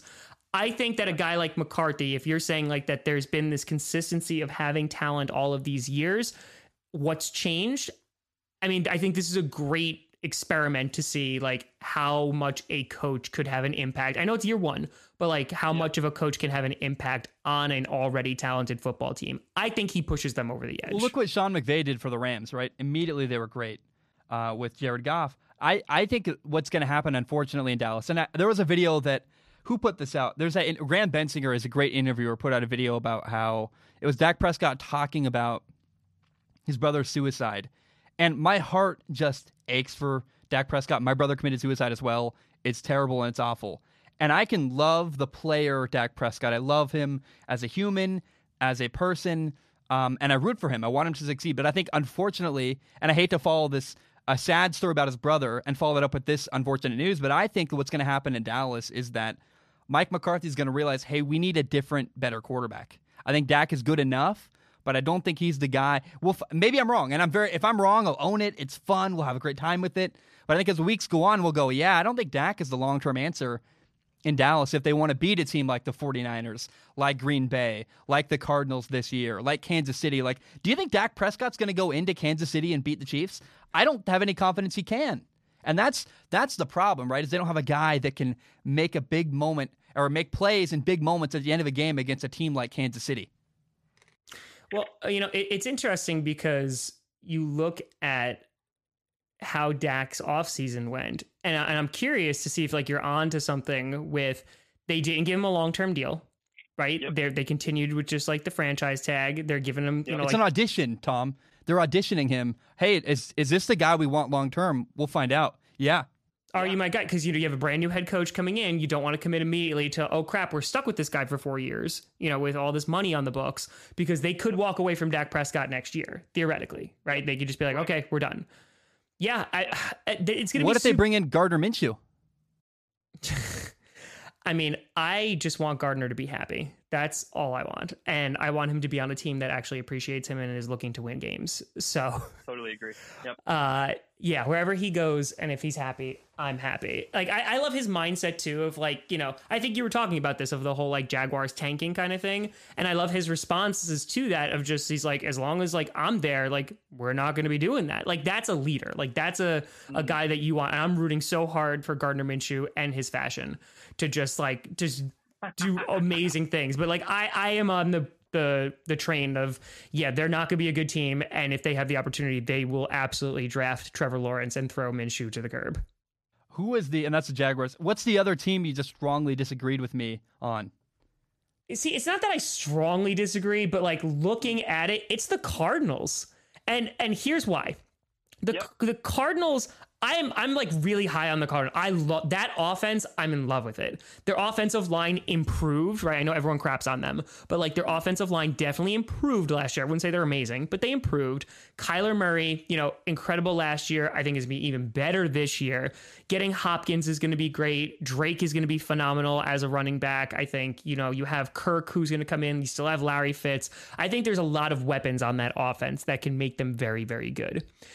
The thing that concerns me is that defense. I know you drafted Simmons, but that is like the big thing for me of like, I don't know if, yes, they could put up points. I agree. They totally can.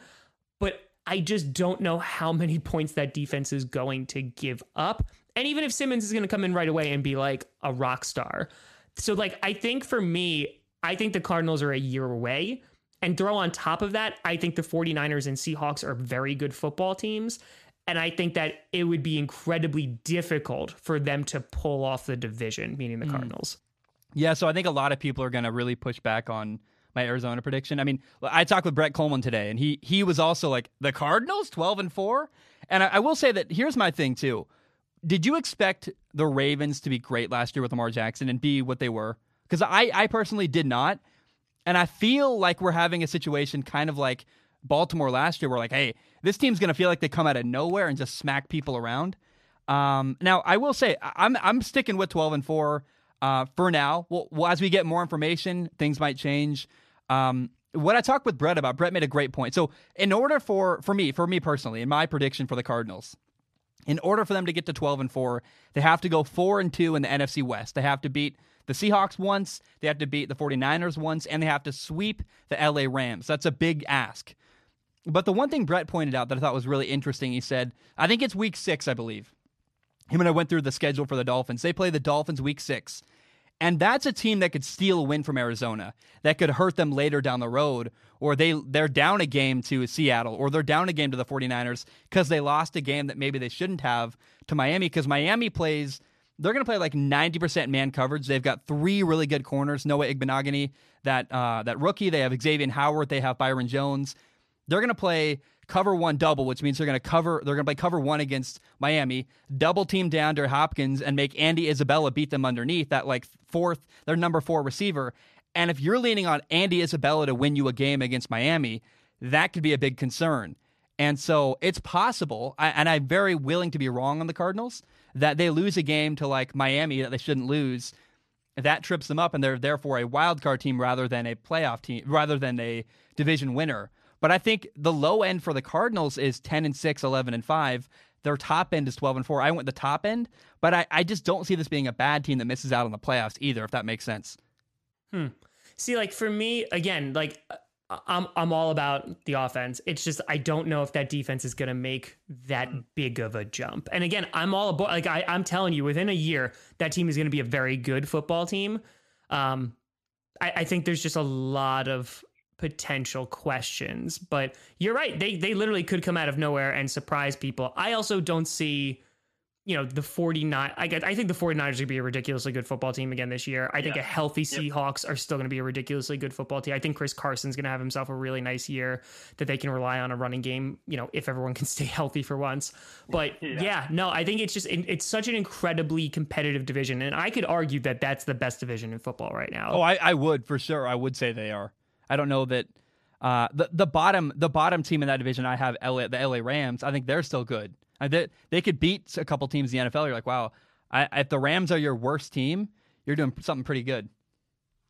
Yeah, no, that division in itself is going to be absolutely fascinating this year, just to take a look at. And again, I think the Cardinals can definitely sneak into like a team like a wild card spot, especially now that there's 7 spots. That would not surprise me in any way, shape, or form. I just don't know if they take that huge jump this year.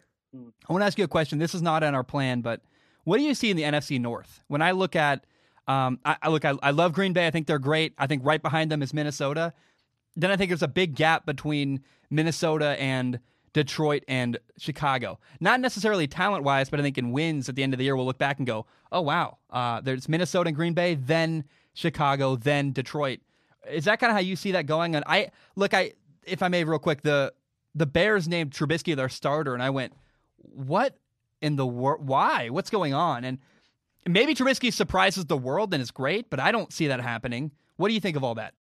Okay, yeah, there's a lot here. Okay, we talked about the Packers. Like I said, I think they'd be a good football team, but I think they're still going to win the division because if anything, if you want to look at it this way, they didn't regress. The only regression I saw was the fact that they lost Brian Bulaga. Hopefully Ricky Wagner's okay, but it looks like there's a battle at right tackle. Doesn't make me feel so good. Whatever. Okay, you go with the Vikings. And I've seen both camps with this. I think the Vikings had an amazing draft. I think they had a very, very good draft. I think losing Stephon Diggs and replacing him with Justin Jefferson. Jefferson, I think he's going to be a very good football player. I think he's going to be real good. However, he's not Stephon Diggs, but 2, even if he is, he's not going to be there year 1. And if he is, I think he's going to come in later. Because again, I'm going to generalize here. For the most part, it takes a while for wide receivers to get acclimated to the NFL. It does, right? Yep. So I think if you are expecting that offense to just come out firing on all cylinders with Justin Jefferson, I don't think it's going to happen. They have Thielen, who's still really good. They have Dalvin Cook, who's still really good. Their offensive line is still suspect. They lost Everson Griffin, but they replaced him with Ngakoue. I don't know if you saw, but Danielle Hunter is out for 3 weeks on IR. So that is massively going to hurt them, especially for those first 3 weeks. I don't know their exact schedule. I know obviously they play the Packers first, but that could be devastating for them. Their safeties are really good, but their corners are very, very young and inexperienced. So I think, they could take a step down. I still think they're going to be a good football team. I think their defense will keep them in enough games, with Dalvin Cook in that running game. If he can stay healthy, they'll keep him in enough games. And that's where I think the Vikings are. So yeah, I think second place is probably accurate for them. The Bears are a fascinating team in which their defense shouldn't have regressed. I know they got Robert Quinn, but that defense is pretty much still intact. They should be a top 5 defense, or at least top 10. But that offense, you mentioned Mitch Trubisky, and it actually makes a lot of sense. And what I mean by that is you got Nick Foles, you traded for him, you're paying him like $21 million guaranteed, you gave up a fourth for him. And I would imagine you're just like, why the hell is he not starting week 1? Like, and just call it a day. Yeah. I feel like if they put in Nick Foles from week 1 and Nick Foles does not perform, which I'm going to say right now, I don't think there's a guarantee he does. Oh, wow. I know where you're going with this. Yeah. See, I don't think he does. So if you put in Nick Foles week 1, and let's just say it's week 4 and they suck, right? Like Nick Foles is just not the guy. You're then going to say the guy who beat him in camp, the guy that you have seen that you drafted and the fan base has completely shut down on, you're going to start Mitch Trubisky and think that that's going to go over well? I don't think that's supposed to inspire team confidence. I do not see that happening. So I think, honestly, it's a win-win for the Bears because you start Mitch Trubisky. If he does well, you look like a genius because you're like, we brought Nick Foles in and he's had a great attitude and he played up to the competition, blah, blah, blah, blah, blah, blah, blah. You look like a genius. If he doesn't, you have Nick Foles that you just traded for and you have an option for maybe things to improve. Tom Grossi. Oh my, can I give you a round of applause? That's so smart. That's how I'm looking at it. That doesn't mean it's necessarily correct, but I feel like they will say at the end of the day, we gave Mitch Trubisky every opportunity possible. And that's it. Well, also, man, the most loved person on a football team is the backup quarterback on a bad team. If a team's doing poorly, everybody loves the backup quarterback. And how much, just from a marketing perspective, if you're doing bad and you're benching Trubisky, who people already kind of hate, and bring in Nick Foles, who's known to do well off the bench, people are like, week 6, a renewed sense of hope. That's what Foles will bring. I had not thought about that at all. Tommy Grossi. I love that. That's it. Now, again, is Matt Nagy going to call plays well and actually utilize David Montgomery? That's a little big question mark too. Their offensive line also didn't get any better. I think they drafted guys in the 6th round. But I think, it's going to be challenging for that offense to get it going. They could do really well. I don't think they will, but I think that, and as I've said a million times, it's not all Trubisky's fault, the reason why the Bears struggled last year. It's not. Trubisky was a part of it, but it's not all his fault. And I think that if you think just replacing the QB is going to magically fix your offensive line, your lack of running game, your terrible play calling, I think that, no, I don't think that's the thing. I think that you'd be better, but I don't think that's going to magically fix all of your problems. Like, if Nick Foles gets hit, the guy who has not played a single full season in his entire career, I mean, how can you have confidence in that? And put it this way, I love Gardner Minshew, but the Jaguars threw a crap ton of money at Nick Foles and chose Gardner Minshew over Nick Foles, who they just traded for. And then they put him back in after he got hurt and he sucked. So, for me, that does not inspire a single drop of confidence. But again, you never know. Different team, different surroundings. Nick Foles has pulled off magic before, so I wouldn't doubt it. And finally, the Detroit Lions. I think the Detroit Lions have the potential to go to the playoffs. I do. I think that they can be a playoff contending team. Their defense scares me a little bit. Their defensive line, wasn't as good as I thought it'd be. I know they lost Snacks Harrison, but he didn't contribute a ton last year anyway. They got rid of Slay, but they replaced him with Okuda. So I think the defense is solid, right? It's not amazing, but it's solid. But you have a healthy Matthew Stafford coming back, and I think Matthew Stafford is one of the most underrated QBs in the NFL. Stafford coming back, TJ Hawkinson, who was the best tight end coming out of last year's draft, got hurt. I think is still dealing with a nagging injury, but he could be a huge weapon for them. Kenny Galladay, a fantastic wide receiver. You have Marvin Jones in there, and now they have Adrian Peterson. They have DeAndre Swift. They have Kerryon Johnson. Maybe they'll actually have a running game, since Barry Sanders. I think that team could surprise a lot of people. They took the Packers down to the wire twice twice, in which the Packers were not leading a single second in that game, in either game. They won with the last second field goals in both games. So I think that the Lions, and that's when they were hurt too. Like, I think the Lions could definitely surprise people this year. But then again, I've also said that for like 5 years and it just never happens. So one of these years, like I'm going to be like, called it. Well, I feel the same way about the Cleveland Browns. Keep saying, oh, the Browns, they're trying, they're getting better, and then they don't. It's like, it keeps being a false start. Do you think, and I know we're running long, but I want to ask you this if you have time. If it doesn't work in Detroit this year, do they got to move on from Matthew Stafford? Like, are they better off restarting everything and letting Matthew Stafford get to a better team? Yeah, I think you get rid of Patricia. I think you get rid of Stafford. And that's the thing. I think Lions fans are insane when they're calling for Matthew Stafford's head.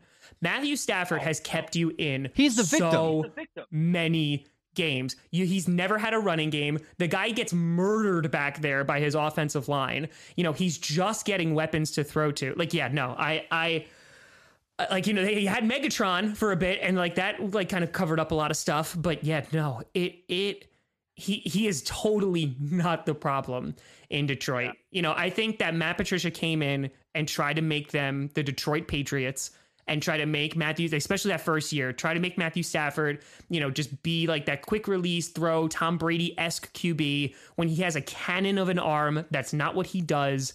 And like, they realized that year two, when they were like doing pretty well, they were technically undefeated. They had a tie with the Cardinals. And like, again, then everyone got hurt and it all kind of like fell apart. But I think that if they put it together this year, if they don't put it together this year, yeah, you need to start firing people. And it's not Matthew Stafford's fault, but I wouldn't be surprised if they just like hit a clear refresh, because Slay even said coming out that like they do not get along with Matt Patricia, because Patricia is like, doesn't get along with everybody in that locker room. Yeah. He's like the Bill O'Brien, Bill Belichick approach. I look at, as I think, I have a fantasy in my head. If the Lions do terrible, if they decide to reset, and if Drew Brees retires, then you go, well, hey, Matthew Stafford's made bucket loads of money. He doesn't need the money. He can go to New Orleans, pay whatever they can afford to pay him because of their salary cap problem, and say, hey, I'm going to go win a Super Bowl. I've made my money. I want to be on a good team for once in my life and win a Super Bowl. That's a fun fan fiction novel I just wrote, but oh my gosh, how cool would that be to see? I feel bad for Matthew Stafford. He's a victim, and he's been a victim for years. Yeah, no, I completely agree. And you know what? It's funny you mentioned the Saints too, because like they've kind of become like the Isle of Misfit Toys, right? Like they have Jameis Winston who's there, who's like, I hope I can learn not to throw an interception. They got Josh Rosen now, like it's just like, oh man, oh no, I'm sorry, Rosen went to the Bucks. Yeah, went to the Bucks. Who like I know you're done with Rosen. I really hope he does well. I really hope he does. Can I say something? I was going to talk about this in my full show, but I'll talk about it with you here. I have a couple thoughts about Josh Rosen. Number one, is people are saying that Dolphins fans are like, we should never have given up a second-round pick for Josh Rosen. And I go, well, yeah, it was worth it because you wanted to see what he had. If it works out, it's totally worth it. It's worth the gamble. And then now, how cool would it be? I've said multiple times, Josh Rosen is a bust. I'll live and die on that hill because he did not fulfill the purpose he was drafted to do, right? He failed with the Cardinals. He then failed again with Miami. But I will say, if we could see Josh Rosen rejuvenate his career, sit behind Tom Brady for a year or two, then become the guy, whether it's in Tampa Bay or somewhere else, I'd be so happy for him. It'd be awesome. Yeah, it's funny. I've like kind of like mentioned this a bunch on the show as of late. I think it's because of like the Jordan Love stuff. And like, I think you would appreciate this too. Like obviously coming from a quarterback background, of like how many of the Josh Rosens of the league could have been really good if they just sat behind a good quarterback. Yeah. The OG one is David Carr. David Carr from the Houston Texans. If he just had a better offensive line and more of an opportunity to learn, I think he could have been really good, but we never saw that happen because he never really had a fair chance. And I think like that's one of those things, like Pat Mahomes talked about it, sitting behind Alex Smith and just learning everything from him. Rodgers obviously behind Brett Favre. You look at that, and because again, you put a quarterback on a bad team, which usually they're going to if they're starting right away, on a bad football team. That's a really tough order, and I understand you're supposed to be like the face of the franchise, what have you, but you start your career and you're god awful, you're getting hit all the time, you're not winning any football games.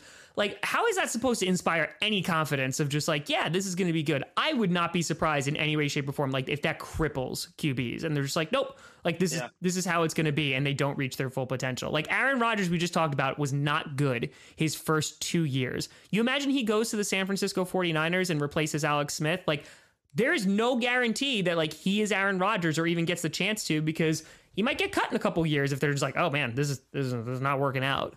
It's just fascinating to think about. And that's why I think like there has to be a level of patience. And even if you draft a guy, in the top 10, like Tua, yeah, Ryan Fitzpatrick is your starter until you are 100% confident that Tua can come in and win you football games. I was talking to my girlfriend, and should be the last thing because I know you got to go. My girlfriend's not a sports fan, not a football fan. It's actually really great because I don't bring work home with me when I come hang out with her. But we were talking about how the NFL draft works, and she was like, wait a minute. If you do really, really well in college, you have to go to the worst team in the NFL? And I was like, yeah. She goes, that sucks. She's like, that's so unfair. She's like, imagine if I did great in my field, and then my reward was to go to a horrible company. I was like, yeah, that's kind of actually a great analogy. I think people that are on Fox Sports say that kind of stuff all the time. And then I look at, we were talking about Gardner Minshew. She loves Gardner Minshew just because he's the mustache, and he's from this area where he succeeded. And she's like, man, haven't they gotten rid of a bunch of players? I'm like, yeah. And I was telling her, like, they got rid of all this guy after guy after guy. And if you're Gardner Minshew right now, and I imagine the feeling is similar if you're a number one pick going to a bad team, and you're like, man, there's nothing around me. My franchise traded away all my weapons. How do you have any sense of hope if you're Gardner Minshew this year? I'm like, you can do everything you want, but if you're outmatched every single week, it doesn't matter how good you are, and you're going to look bad because you're losing, even though everything around you is awful. I just feel so bad for Gardner Minshew and anybody who has to go into a bad situation. It's terrible. Yeah. And that's the thing too, of like, the Bengals are obviously like rebuilding, right? And I think Joe Burrow will do well, because it's like that work ethic of just like he puts in the work. And, you have AJ Green, you have T Higgins, the offensive line is still bad. The defensive line is still not put together. Like, that is still an incomplete football team. Will they be better? Sure. But I mean, like, what's better? How many games did they win last year? So like, that's what I'm talking about of, in that kind of sense, if there's like no pressure for Joe Burrow, like there's not a single Bengals fan on this planet that should be like, yeah, we're going to go like, I'm expecting to go to the playoffs this year. You should be thrilled to win 6 games. Like, you should be thrilled beyond excited. And I think like that's kind of just the mindset you have to have. And I feel like I'm hoping with the Jaguars, Gardner Minshew is walking into this like, hey, you know what? There's zero expectations for this. So let's just go out there and have fun. I'm getting paid to play football. Let's enjoy it. Yeah. Yeah. That's all you can do. Tom, I love you so much. I know you got to go. You got an interview in 10 minutes. I love you so much. Thanks for being on. You're awesome. I cannot wait to talk about week 1. We'll saw the Vikings play the Packers. Are you kidding me, Tom? We'll talk about that next Wednesday. It'll be a blast. I love you so much. Thank you for your time, and have a great day. You too, buddy. I'll see you soon. Take care. Now, I want to end today's episode with 3 topics. I've buried them at the end intentionally. That way they're easy to skip. So if someone gets to this episode late, like if they're here after the Chiefs and Texans game has already happened, or maybe you don't like Formula One, no problem. It's easy to skip. If you like that stuff, enjoy it. I talk about Formula One a lot. If you love Formula One, cool conversation. If we're here before the Texans and Chiefs game has happened, you can listen to my prediction. That'll be fun as well. So tonight the NFL season begins. And I cannot tell you how happy I am to say that. Literally, as I look outside, it feels like an apocalypse. I live in Portland, Oregon, the Portland, Oregon area. And there's smoke everywhere. There's wind like crazy, fires everywhere. And I just need a game like tonight. I need a game to both distract me a little bit and honestly to comfort me. I need something good in my life. Tonight I have the Kansas City Chiefs getting a very clear, very decisive win over the Houston Texans. And basically it boils down to the fact that, let's be honest, this game is a mismatch. I have no idea how anybody stops Patrick Mahomes and the Kansas City Chiefs offense, but I know this. The Houston Texans defense is not the team to figure out that formula. The guy I expect to have a huge day is Chiefs rookie running back Clyde Edwards-Helaire. He's not necessarily going to do it in the running game, although maybe he runs for like 200 yards and kills them. But I believe he's going to have a massive day and catch a lot of passes out of the backfield. He's going to eat the Texans' defense alive, and the reason for that is because the Texans play a lot of man coverage, and that means he's going to have a linebacker guarding him in man-to-man coverage all day. And if you ask me, a linebacker guarding Clyde Edwards-Helaire, that's a mismatch. So Kansas City, they're really a more complete team. Deshaun Watson is going to be fun to watch. He's going to put up some points. He always does. I really love Deshaun Watson. But Patrick Mahomes is going to score more. Yes, because he's amazing, but also because, quite frankly, I've got zero faith in the Texans' defense, and especially not their secondary. I believe the Chiefs are going to win big tonight, despite the fact that Houston is trying to get revenge for their playoff loss last year. Again, I have the Kansas City Chiefs winning by a lot tonight over the Houston Texans because, in fact, in my opinion, this is a mismatch. However, I will say if I'm wrong, if I'm on my couch and it ends 42-43 and it's a great game, I'm not going to be disappointed. That sounds incredible. I'm hoping for a really fun, really incredible, really close game. I'm just not confident that we're going to get that tonight. Okay, this topic is late. This topic is much later than I would have liked, but I have completely been overwhelmed with NFL predictions. It was something I needed to focus on, let's be honest. In the scheme of things, the NFL is what really helps me make money and what people want to hear from me, so I really couldn't find time to prioritize a small F1 topic that's not going to get a lot of views and not going to get a lot of interest on the podcast. But please know that for the rest of the year, from here on out, I'm going to be recording a podcast every single Monday, and that's going to make F1 race reviews happen way, way quicker, so take comfort in that. I love F1, man. I'm passionate about it. I follow it, and I talk about it because I'm passionate and enjoying following F1. It's one of my favorite sports. It's really like football and then F1. I love F1. And so I want to talk today about the Italian Grand Prix. What a crazy race. It was such a blast to watch what happened on Sunday. I have never said this before. One of my favorite things about Formula One is hearing the words, "It's lights out and away we go." It's in that British accent that I certainly cannot do. Nothing fires me up quite like hearing "lights out and away we go." That and the music of F1. The music of F1. I'll talk about that at the end of this topic, man. Oh my gosh. We'll talk about the music. It's great. But what was so cool about the Italian Grand Prix at Monza is that we got that moment not once, but twice we heard the words, "It's lights out and away we go." And I just deep in my childlike heart, I just get so filled with joy when I hear that. And we got that red flag, and that stopped the race for a little while. And we had to do a whole restart. So getting to hear that twice for me was one of the highlights of that race. Even though we'll talk about all the storylines that were crazy and fun, I wanted to share that moment was so cool. Now, of course, the reason why the race was red flagged was because Charles Leclerc ran into a tire barrier, and that had to be repaired. So the race was stopped for safety reasons so that they could repair the tire barrier. So it was there if anybody else went into the runoff at that point. And before we get into the craziness with Lewis Hamilton and what happened with the restart and all the other things going on for him, we need to talk about Ferrari. Because, oh my gosh, what an absolutely terrible season that Ferrari is having. At the Italian Grand Prix, their home race, literally, Sebastian Vettel's brakes failed, which is so embarrassing for an F1 team. And Charles Leclerc lost the back end and crashed. They had 2 DNFs in their home circuit. And it's just wild to me. They're lucky no fans were at Monza this past weekend to see what an embarrassing performance Ferrari had. And it was really wild. As I was watching, Carlos Sainz coming down the backstretch right behind Pierre Gasly as I'm watching Carlos Sainz get second place on Sunday in his McLaren, by the way. I couldn't help but feel bad for Carlos Sainz because by leaving McLaren and going to Ferrari, he's absolutely downgrading next year. It's really bizarre, and it's really sad. I mean, I felt like, oh, dude, Carlos, you're going to a bad team, man. Hate to break it to you. You poor soul. Ferrari has been awful. And even weirder, they refused to fire Mattia Binotto. They've talked about, Ferrari, the owner, I guess. Somebody gave a quote, one of the executives at Ferrari saying, "We're going to keep Mattia Binotto. We want to have continuity. We're tired of people getting fired so quickly." And I get the intention there, right? You want to you don't want to be so quick to pull the trigger and fire people, but Matteo Binotto, it's been awful, man. The organization has been really, really terrible for Ferrari. I don't know how you keep the guy, given what's going on. And Ferrari, they've just been miserable and abysmal all year in Formula One. Now, we got to talk about Lewis Hamilton. Kevin Magnussen is where it starts. He had an engine problem. Kevin Magnussen pulled off to the side of the track, kind of right in front of pit lane.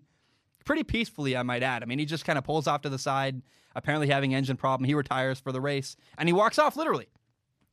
And so, to get the car back into the garage, the race marshals decided that they were going to simply roll the car back into pit lane because they were so close. And as a result of that decision, pit lane was closed. And there was also a safety car. And it's helpful to get a pit stop during a safety car because it can save you a lot of time. So anytime you see a safety car, racers in F1 go, oh, we got to get a pit stop and, try to save a little bit of time here. And unfortunately, though, pit lane was closed because they were trying to get a car in. And having cars around, marshals walking around is a dangerous act. And Lewis Hamilton, not knowing what was going on, went in business as usual and got a pit stop. Just what he would normally do during a yellow flag, during a safety car. And there were two really important red lights. Lewis Hamilton going around the corner right before going into the pit lane. There were two lights he drove right by that were red. And if you know what you're looking for, pretty clearly that means the pit lane is closed. But having the pit lane be closed is very, very rare. And I totally understand how Lewis Hamilton made this mistake. He didn't see the lights, partly because he's cornering and focused on the corner, probably feeling a bunch of G-forces. And again, the pit lane is literally never closed. I mean, I'm sure that dealing with this is a situation Lewis Hamilton has literally never dealt with in his entire Formula One career. And so the one thing about all this that's hard to excuse, though, is that the race engineer for Mercedes literally would have gotten a notification on his screen telling him that pit lane was closed. I have to wonder why that guy didn't speak up and say, hey, by the way, Lewis, don't go into pit lane. It's literally closed. You can't do it. I don't know why that didn't happen. But either way, it seemed like a genuine, honest mistake from Lewis Hamilton. However, he had to get punished. And here's why. The only people who came in and got a pit stop are Lewis Hamilton and Antonio Giovinazzi. Because everybody else, the McLarens behind Lewis Hamilton, they knew, hey, we don't go into pit lane. It's closed. Everyone else knew not to go in. And while, again, I think Lewis Hamilton, it was an honest mistake. The minute Lewis Hamilton got new tires, the damage was done. That's an unfair advantage. You can't have that. Basically, he got a free pit stop when nobody else was allowed to get one. You have to punish that kind of action.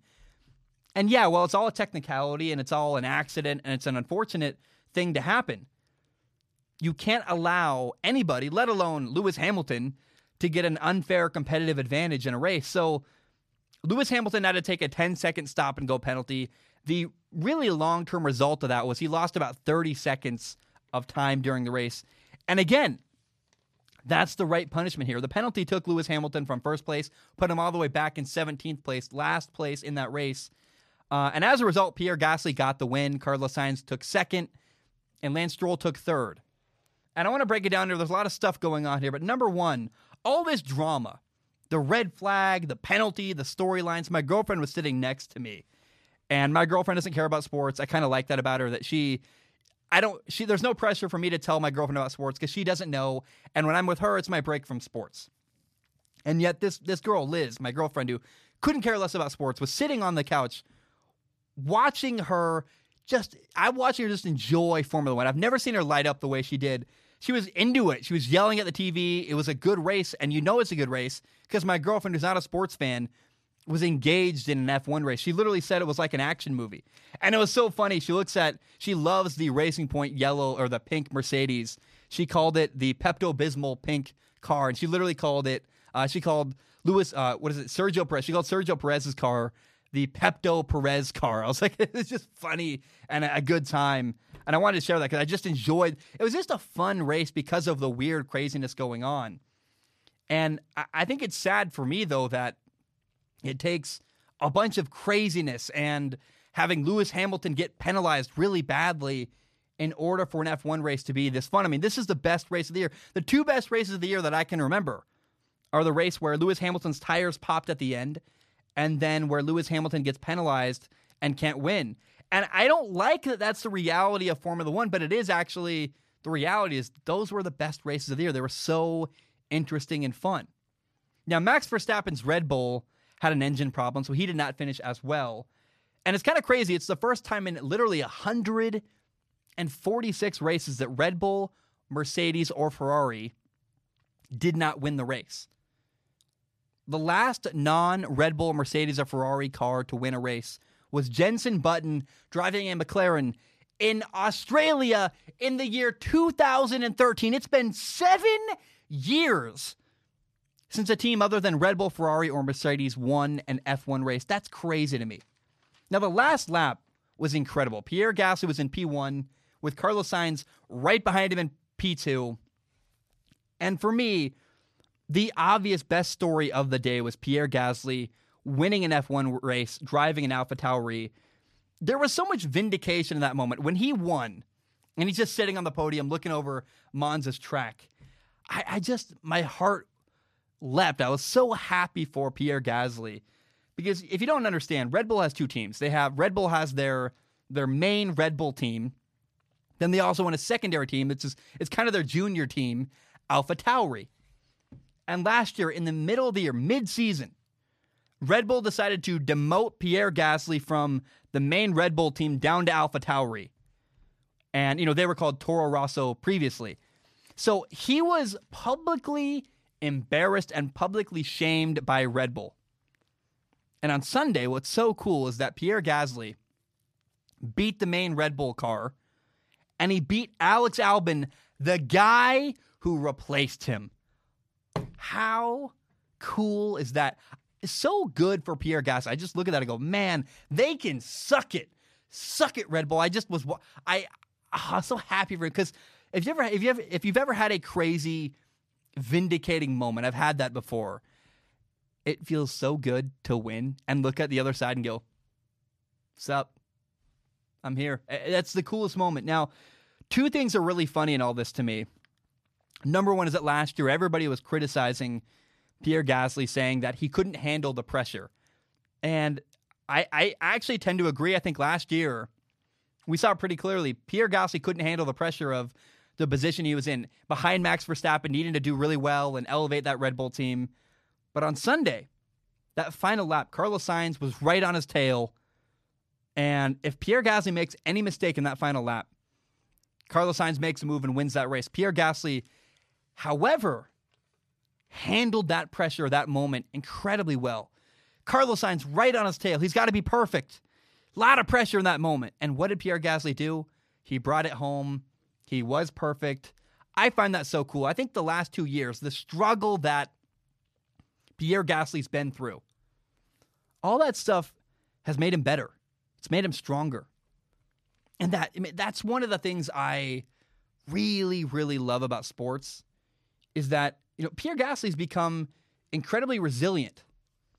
And it wasn't that he wouldn't have won, but I think that, man, all this stuff going on has made him a better driver and made him a better person, and it's so cool to me. If he wasn't incredibly resilient, here's what I was trying to say, I guess, is if Pierre Gasly wasn't incredibly resilient, we wouldn't have seen him win on Sunday. The fact that he's been through all this stuff, the fact that he can now handle the pressure, iron sharpens iron. He's been molded by the pain and the struggle he's been through. That, to me, that's the human story. I love that. Now, the second thing that I find really funny is that one of Red Bull's biggest problems right now is that their number 2 driver, Alex Albon, simply isn't performing well enough. And the fact that he's actually getting outperformed by Pierre Gasly, not just this race, but multiple races previously, the guy he replaced, that's a big statement. That's a big storyline. This is also very important, though. I want to say this because you use hindsight 2020 is a thing people say all the time. What that means is, and now that I know 2020 is kind of a crappy year, maybe we should change that to hindsight 2015 or something. I have no idea. That's a joke, a bad joke. The reality to me is that if Red Bull had not demoted Pierre Gasly, maybe he'd be awesome. Maybe if he'd stayed at Red Bull, that main team all year, maybe he would be incredible this year. But I think the truth is that the struggle he went through, getting demoted by Red Bull, being publicly embarrassed, all that stuff he went through, that setback was what he needed, I think, to gain a bit of an edge mentally and emotionally, where, weirdly enough, the pain he went through of getting demoted actually made him even better. 2 weeks ago, Pierre Gasly got Driver of the Week. This week he wins. And I'm so happy for him. But I just want to say, I think he needed to get demoted. I think he wouldn't be the racer he is today if he hadn't been demoted last year, which is a weird roundabout way of saying, like, I think you can't say, well, they should have never demoted him, because if they hadn't demoted him, he wouldn't be doing as well as he is now. The final thing I want to say about this weekend, it was such a great time. This really stood out to me this past weekend as I was watching F1. I love the Formula One music. I can't be the only person out there. I can't be the only person to say this, man. Like, you have the drums, like, dicka-dicka-da, dicka-da-da-da-da-da-da.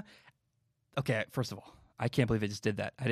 That wasn't planned to go into this weird, long... Is it cringy? I'm going to leave it in. I don't care. It's fun. But you know what? I can't believe I did that. But you know that when you hear that music, you're like, da, da, da, da. For me, that moment watching Formula One is just like the coolest. Oh my gosh, it's so much fun. I love it. Where I do it in the car. I can't be the only person who listens to the Formula One theme music in the car. You go to YouTube, you type in F1 theme music. They got literally like the live orchestra. And it is dangerous. You put on that while you're driving your car. If you wear like gloves, it's even cooler. Oh my God. Again, dangerous, but so much fun. I go way too fast and I have a great time doing it. I can't be alone. I can't be the only. Tell me I'm not the only person in the entire world who sometimes in my car turns on the F1 theme music and just has a good old zoom in time. I just, for me, that music, when I hear lights out and away we go, and then the F1 music kicks in, like, da, da, da, da, da. Dude, it's the coolest. Like my skin, like my hair raises on my arms. I'm just like, what is it called? Goosebumps, I guess. I just get so excited. I love that moment. And to me, I love F1, man. F1, Formula One is such a cool sport that I know my Americans here. I live in America, obviously, and nobody here cares about it. And it's like, they're missing so much. It's like, guys, get up at 6 a.m, watch the race, pay attention. F1, such a cool sport, so many good things going for them. And it's only going to get better as years go on and as F1 makes slight little changes like a budget cap and all this stuff. I just am so in love with Formula One. I love where they're headed. And it's just a sport I'm so into. And I'm just a fan. And it's just fun to be a fan of a sport and enjoy watching it week to week. I want to end with this. There are 3 big stories right now in F1. And I want to talk about all of them at once instead of trying to make 3 different topics and whatever. Number 1 is that Williams has been sold. So the Williams F1 team was sold to an American investment firm. I'm going to try to get it right. Doralton Capital. And I have a lot to say about this. Number 1 is that Claire Williams has resigned. Her last race was in Italy at Monza. Claire's dad, if you don't know, Sir Frank Williams, is the founder of the Williams F1 team. He's 78 years old. He doesn't seem to be doing very well every time I see him in interviews or just around. I'm like, ooh, Frank Williams. And I got to say, I have always felt bad for Claire Williams. I mean, she's always had this tremendous pressure to try and live up to the family name and the family legacy. And that's crazy to me. Like, she was always, I got to say, unfortunately, watching Claire Williams, it just has never seemed like running an F1 team is what she is suited for. She's never seemed like a person that should be running an F1 team to me. And she kept it all together, trying to live up to that family legacy. And to me, that's such a sad story. It's like, oh, Claire, like, ugh. I've just always felt sad for her. And what's crazy to me, it's not just like she's running an F1 team. It's that this legacy she's had to live up to, the statistics and the numbers you hear about Formula One, Williams F1 team, is really just wild. And, you know, they've raced in 740 races. Some of those were with Claire Williams. She's been the deputy team principal since 2013. But Williams has never won a race under Claire as the deputy team principal since she's had that title. And in the time before Claire, they had 114 victories, 128 pole positions, and 16 world championships. Not one, not two, 16 world championships. She took over that.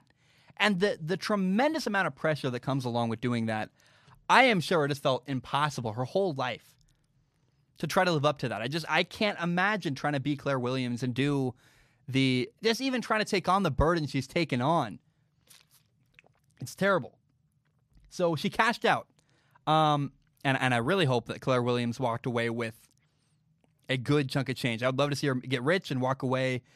And it's really weird for me. I can't be the only person who feels this way as I look at who bought Williams F1. They were bought by an investment firm. And I guess somebody looks at the F1 Williams team and says, well, we can make money doing that. And maybe what they'll do, what I would do with Williams is and if I was them, maybe, is they sell some merchandise, they raise the value of the company a little bit. Maybe they flip the company and just resell Williams again to make a little bit of, make a buck off it. I don't know. Maybe they think, Dorlitzen, is that what they're called? Dorlitzen Investments. Maybe they think they can bring in advertisers. Everyone says they're going to keep Williams alive. People say like Claire Williams is like, well, we're doing this because they're going to keep Williams going and keep the team going. And I got to be very, very honest. And I'm an idiot, so maybe I'm wrong. But I hear that an investment firm bought the Williams F1 team, and I just look at okay, what's going on here? And what if they realize they can't make any money? I mean, my impression of F1 is that Formula One has always seemed like a gigantic money pit. You lose a ton of money running and operating an F1 team. And so I fear that this investment firm might end up shutting down Williams, which is no one's talking about this. Everyone's afraid to talk about all this stuff. But it's weird to me that an investment firm bought F1 bought Williams F1 because usually you see like an F1 team, Mercedes has an F1 team. And yeah, it cost them hundreds of millions of dollars a year, but they can justify it as, well, we're advertising our company. Our Mercedes F1 team is advertising how great Mercedes cars is, so the costs are justified. If you're an investment firm, how do you justify losing hundreds of millions of dollars running a F1 team? Unless you have they must have some plan I don't know about, because otherwise I look at it and go, it doesn't add up here. I don't understand what's going on. Either way, I wish the best for the Williams family. And I hope that Claire Williams got a ton of money and cashed out and can live the rest of her life in a beach town or whatever the heck she wants. Whatever Claire Williams wants for her life, I hope she gets to have that. And I hope the burden of the family business doesn't loom over her any longer. Now, in more news, a story broke.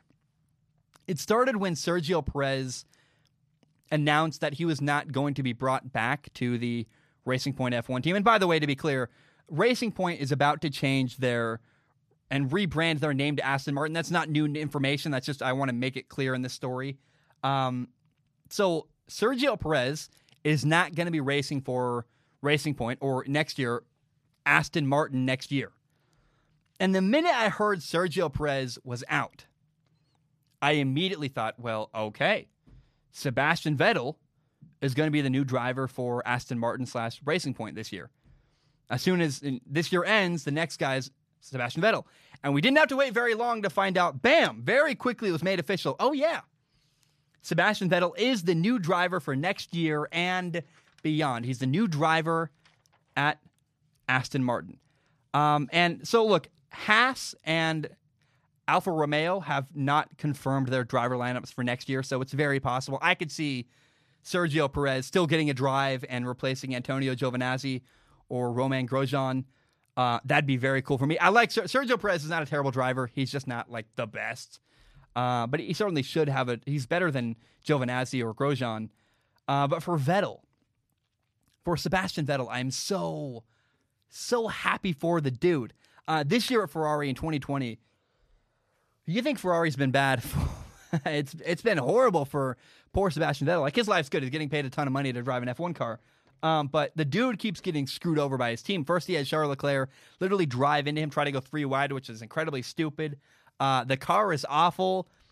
Ferrari keeps using really bad strategies with Sebastian Vettel. He's a huge star. Sebastian Vettel is a 4-time world champion in F1. And what I think really is happening here is that Seb is a guy that advertisers can get behind. And he's a great fit. Aston Martin and Sebastian Vettel, they complement each other. It's so cool to me. I'm rooting for Seb, and I want to see him do well, but he gets a good drive with a solid team that's growing, and Aston Martin gets a driver they can market, and that, honestly, if you give the right support to Sebastian Vettel, I don't see any reason to believe he could not be a really, really phenomenal driver once again like he used to be with Red Bull before Ferrari just fell off a cliff. Now, story number 3, Renault Racing is rebranding to Alpine F1. They got new colors, too. They're going to be red, white, and blue to represent the French national colors. If you don't know, Alpine is a brand of sports cars that Renault, the car company, owns. Renault is a huge, massive car manufacturer in France. And so Renault wants to use their F1 team to market this brand Alpine, their relatively newer sports car brand. It's rejuvenated and back, and the point of this is that Alpine's a racing car brand for sports cars. They want to use their F1 brand to promote that. Look, it makes total sense to me. You also got to realize it's not only a new marketing angle geared towards speed and racing, but it's also about timing. This is incredibly good timing to rebrand your F1 team. Renault has not been great recently. They got yellow and black colors, and there's a lot of reasons to go, Renault's okay.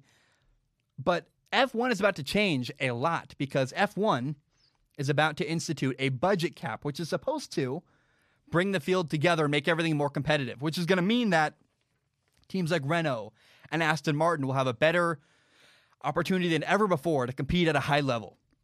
And that's why all these teams, Aston Martin, Racing Point becoming Aston Martin, that's why teams are rebranding. That's why Renault's becoming Alpine, because it gives them a fresh start, a clean slate, saying, guys, we want to just show the world we're a new team with a different approach, and we can be better than we were in the past. Forget that old name that wasn't successful. We're Alpine now.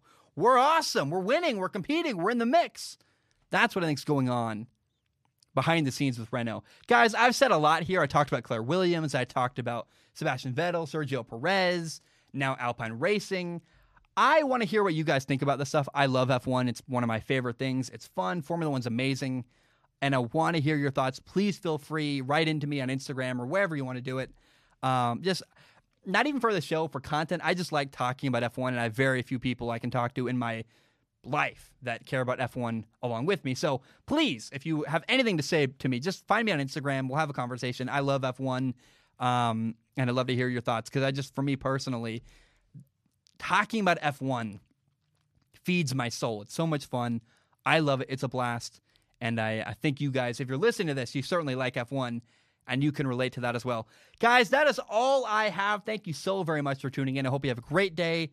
I'm going to hang up, end the podcast, and get this content out to the world. Hope you have a great day. Bam, we are done.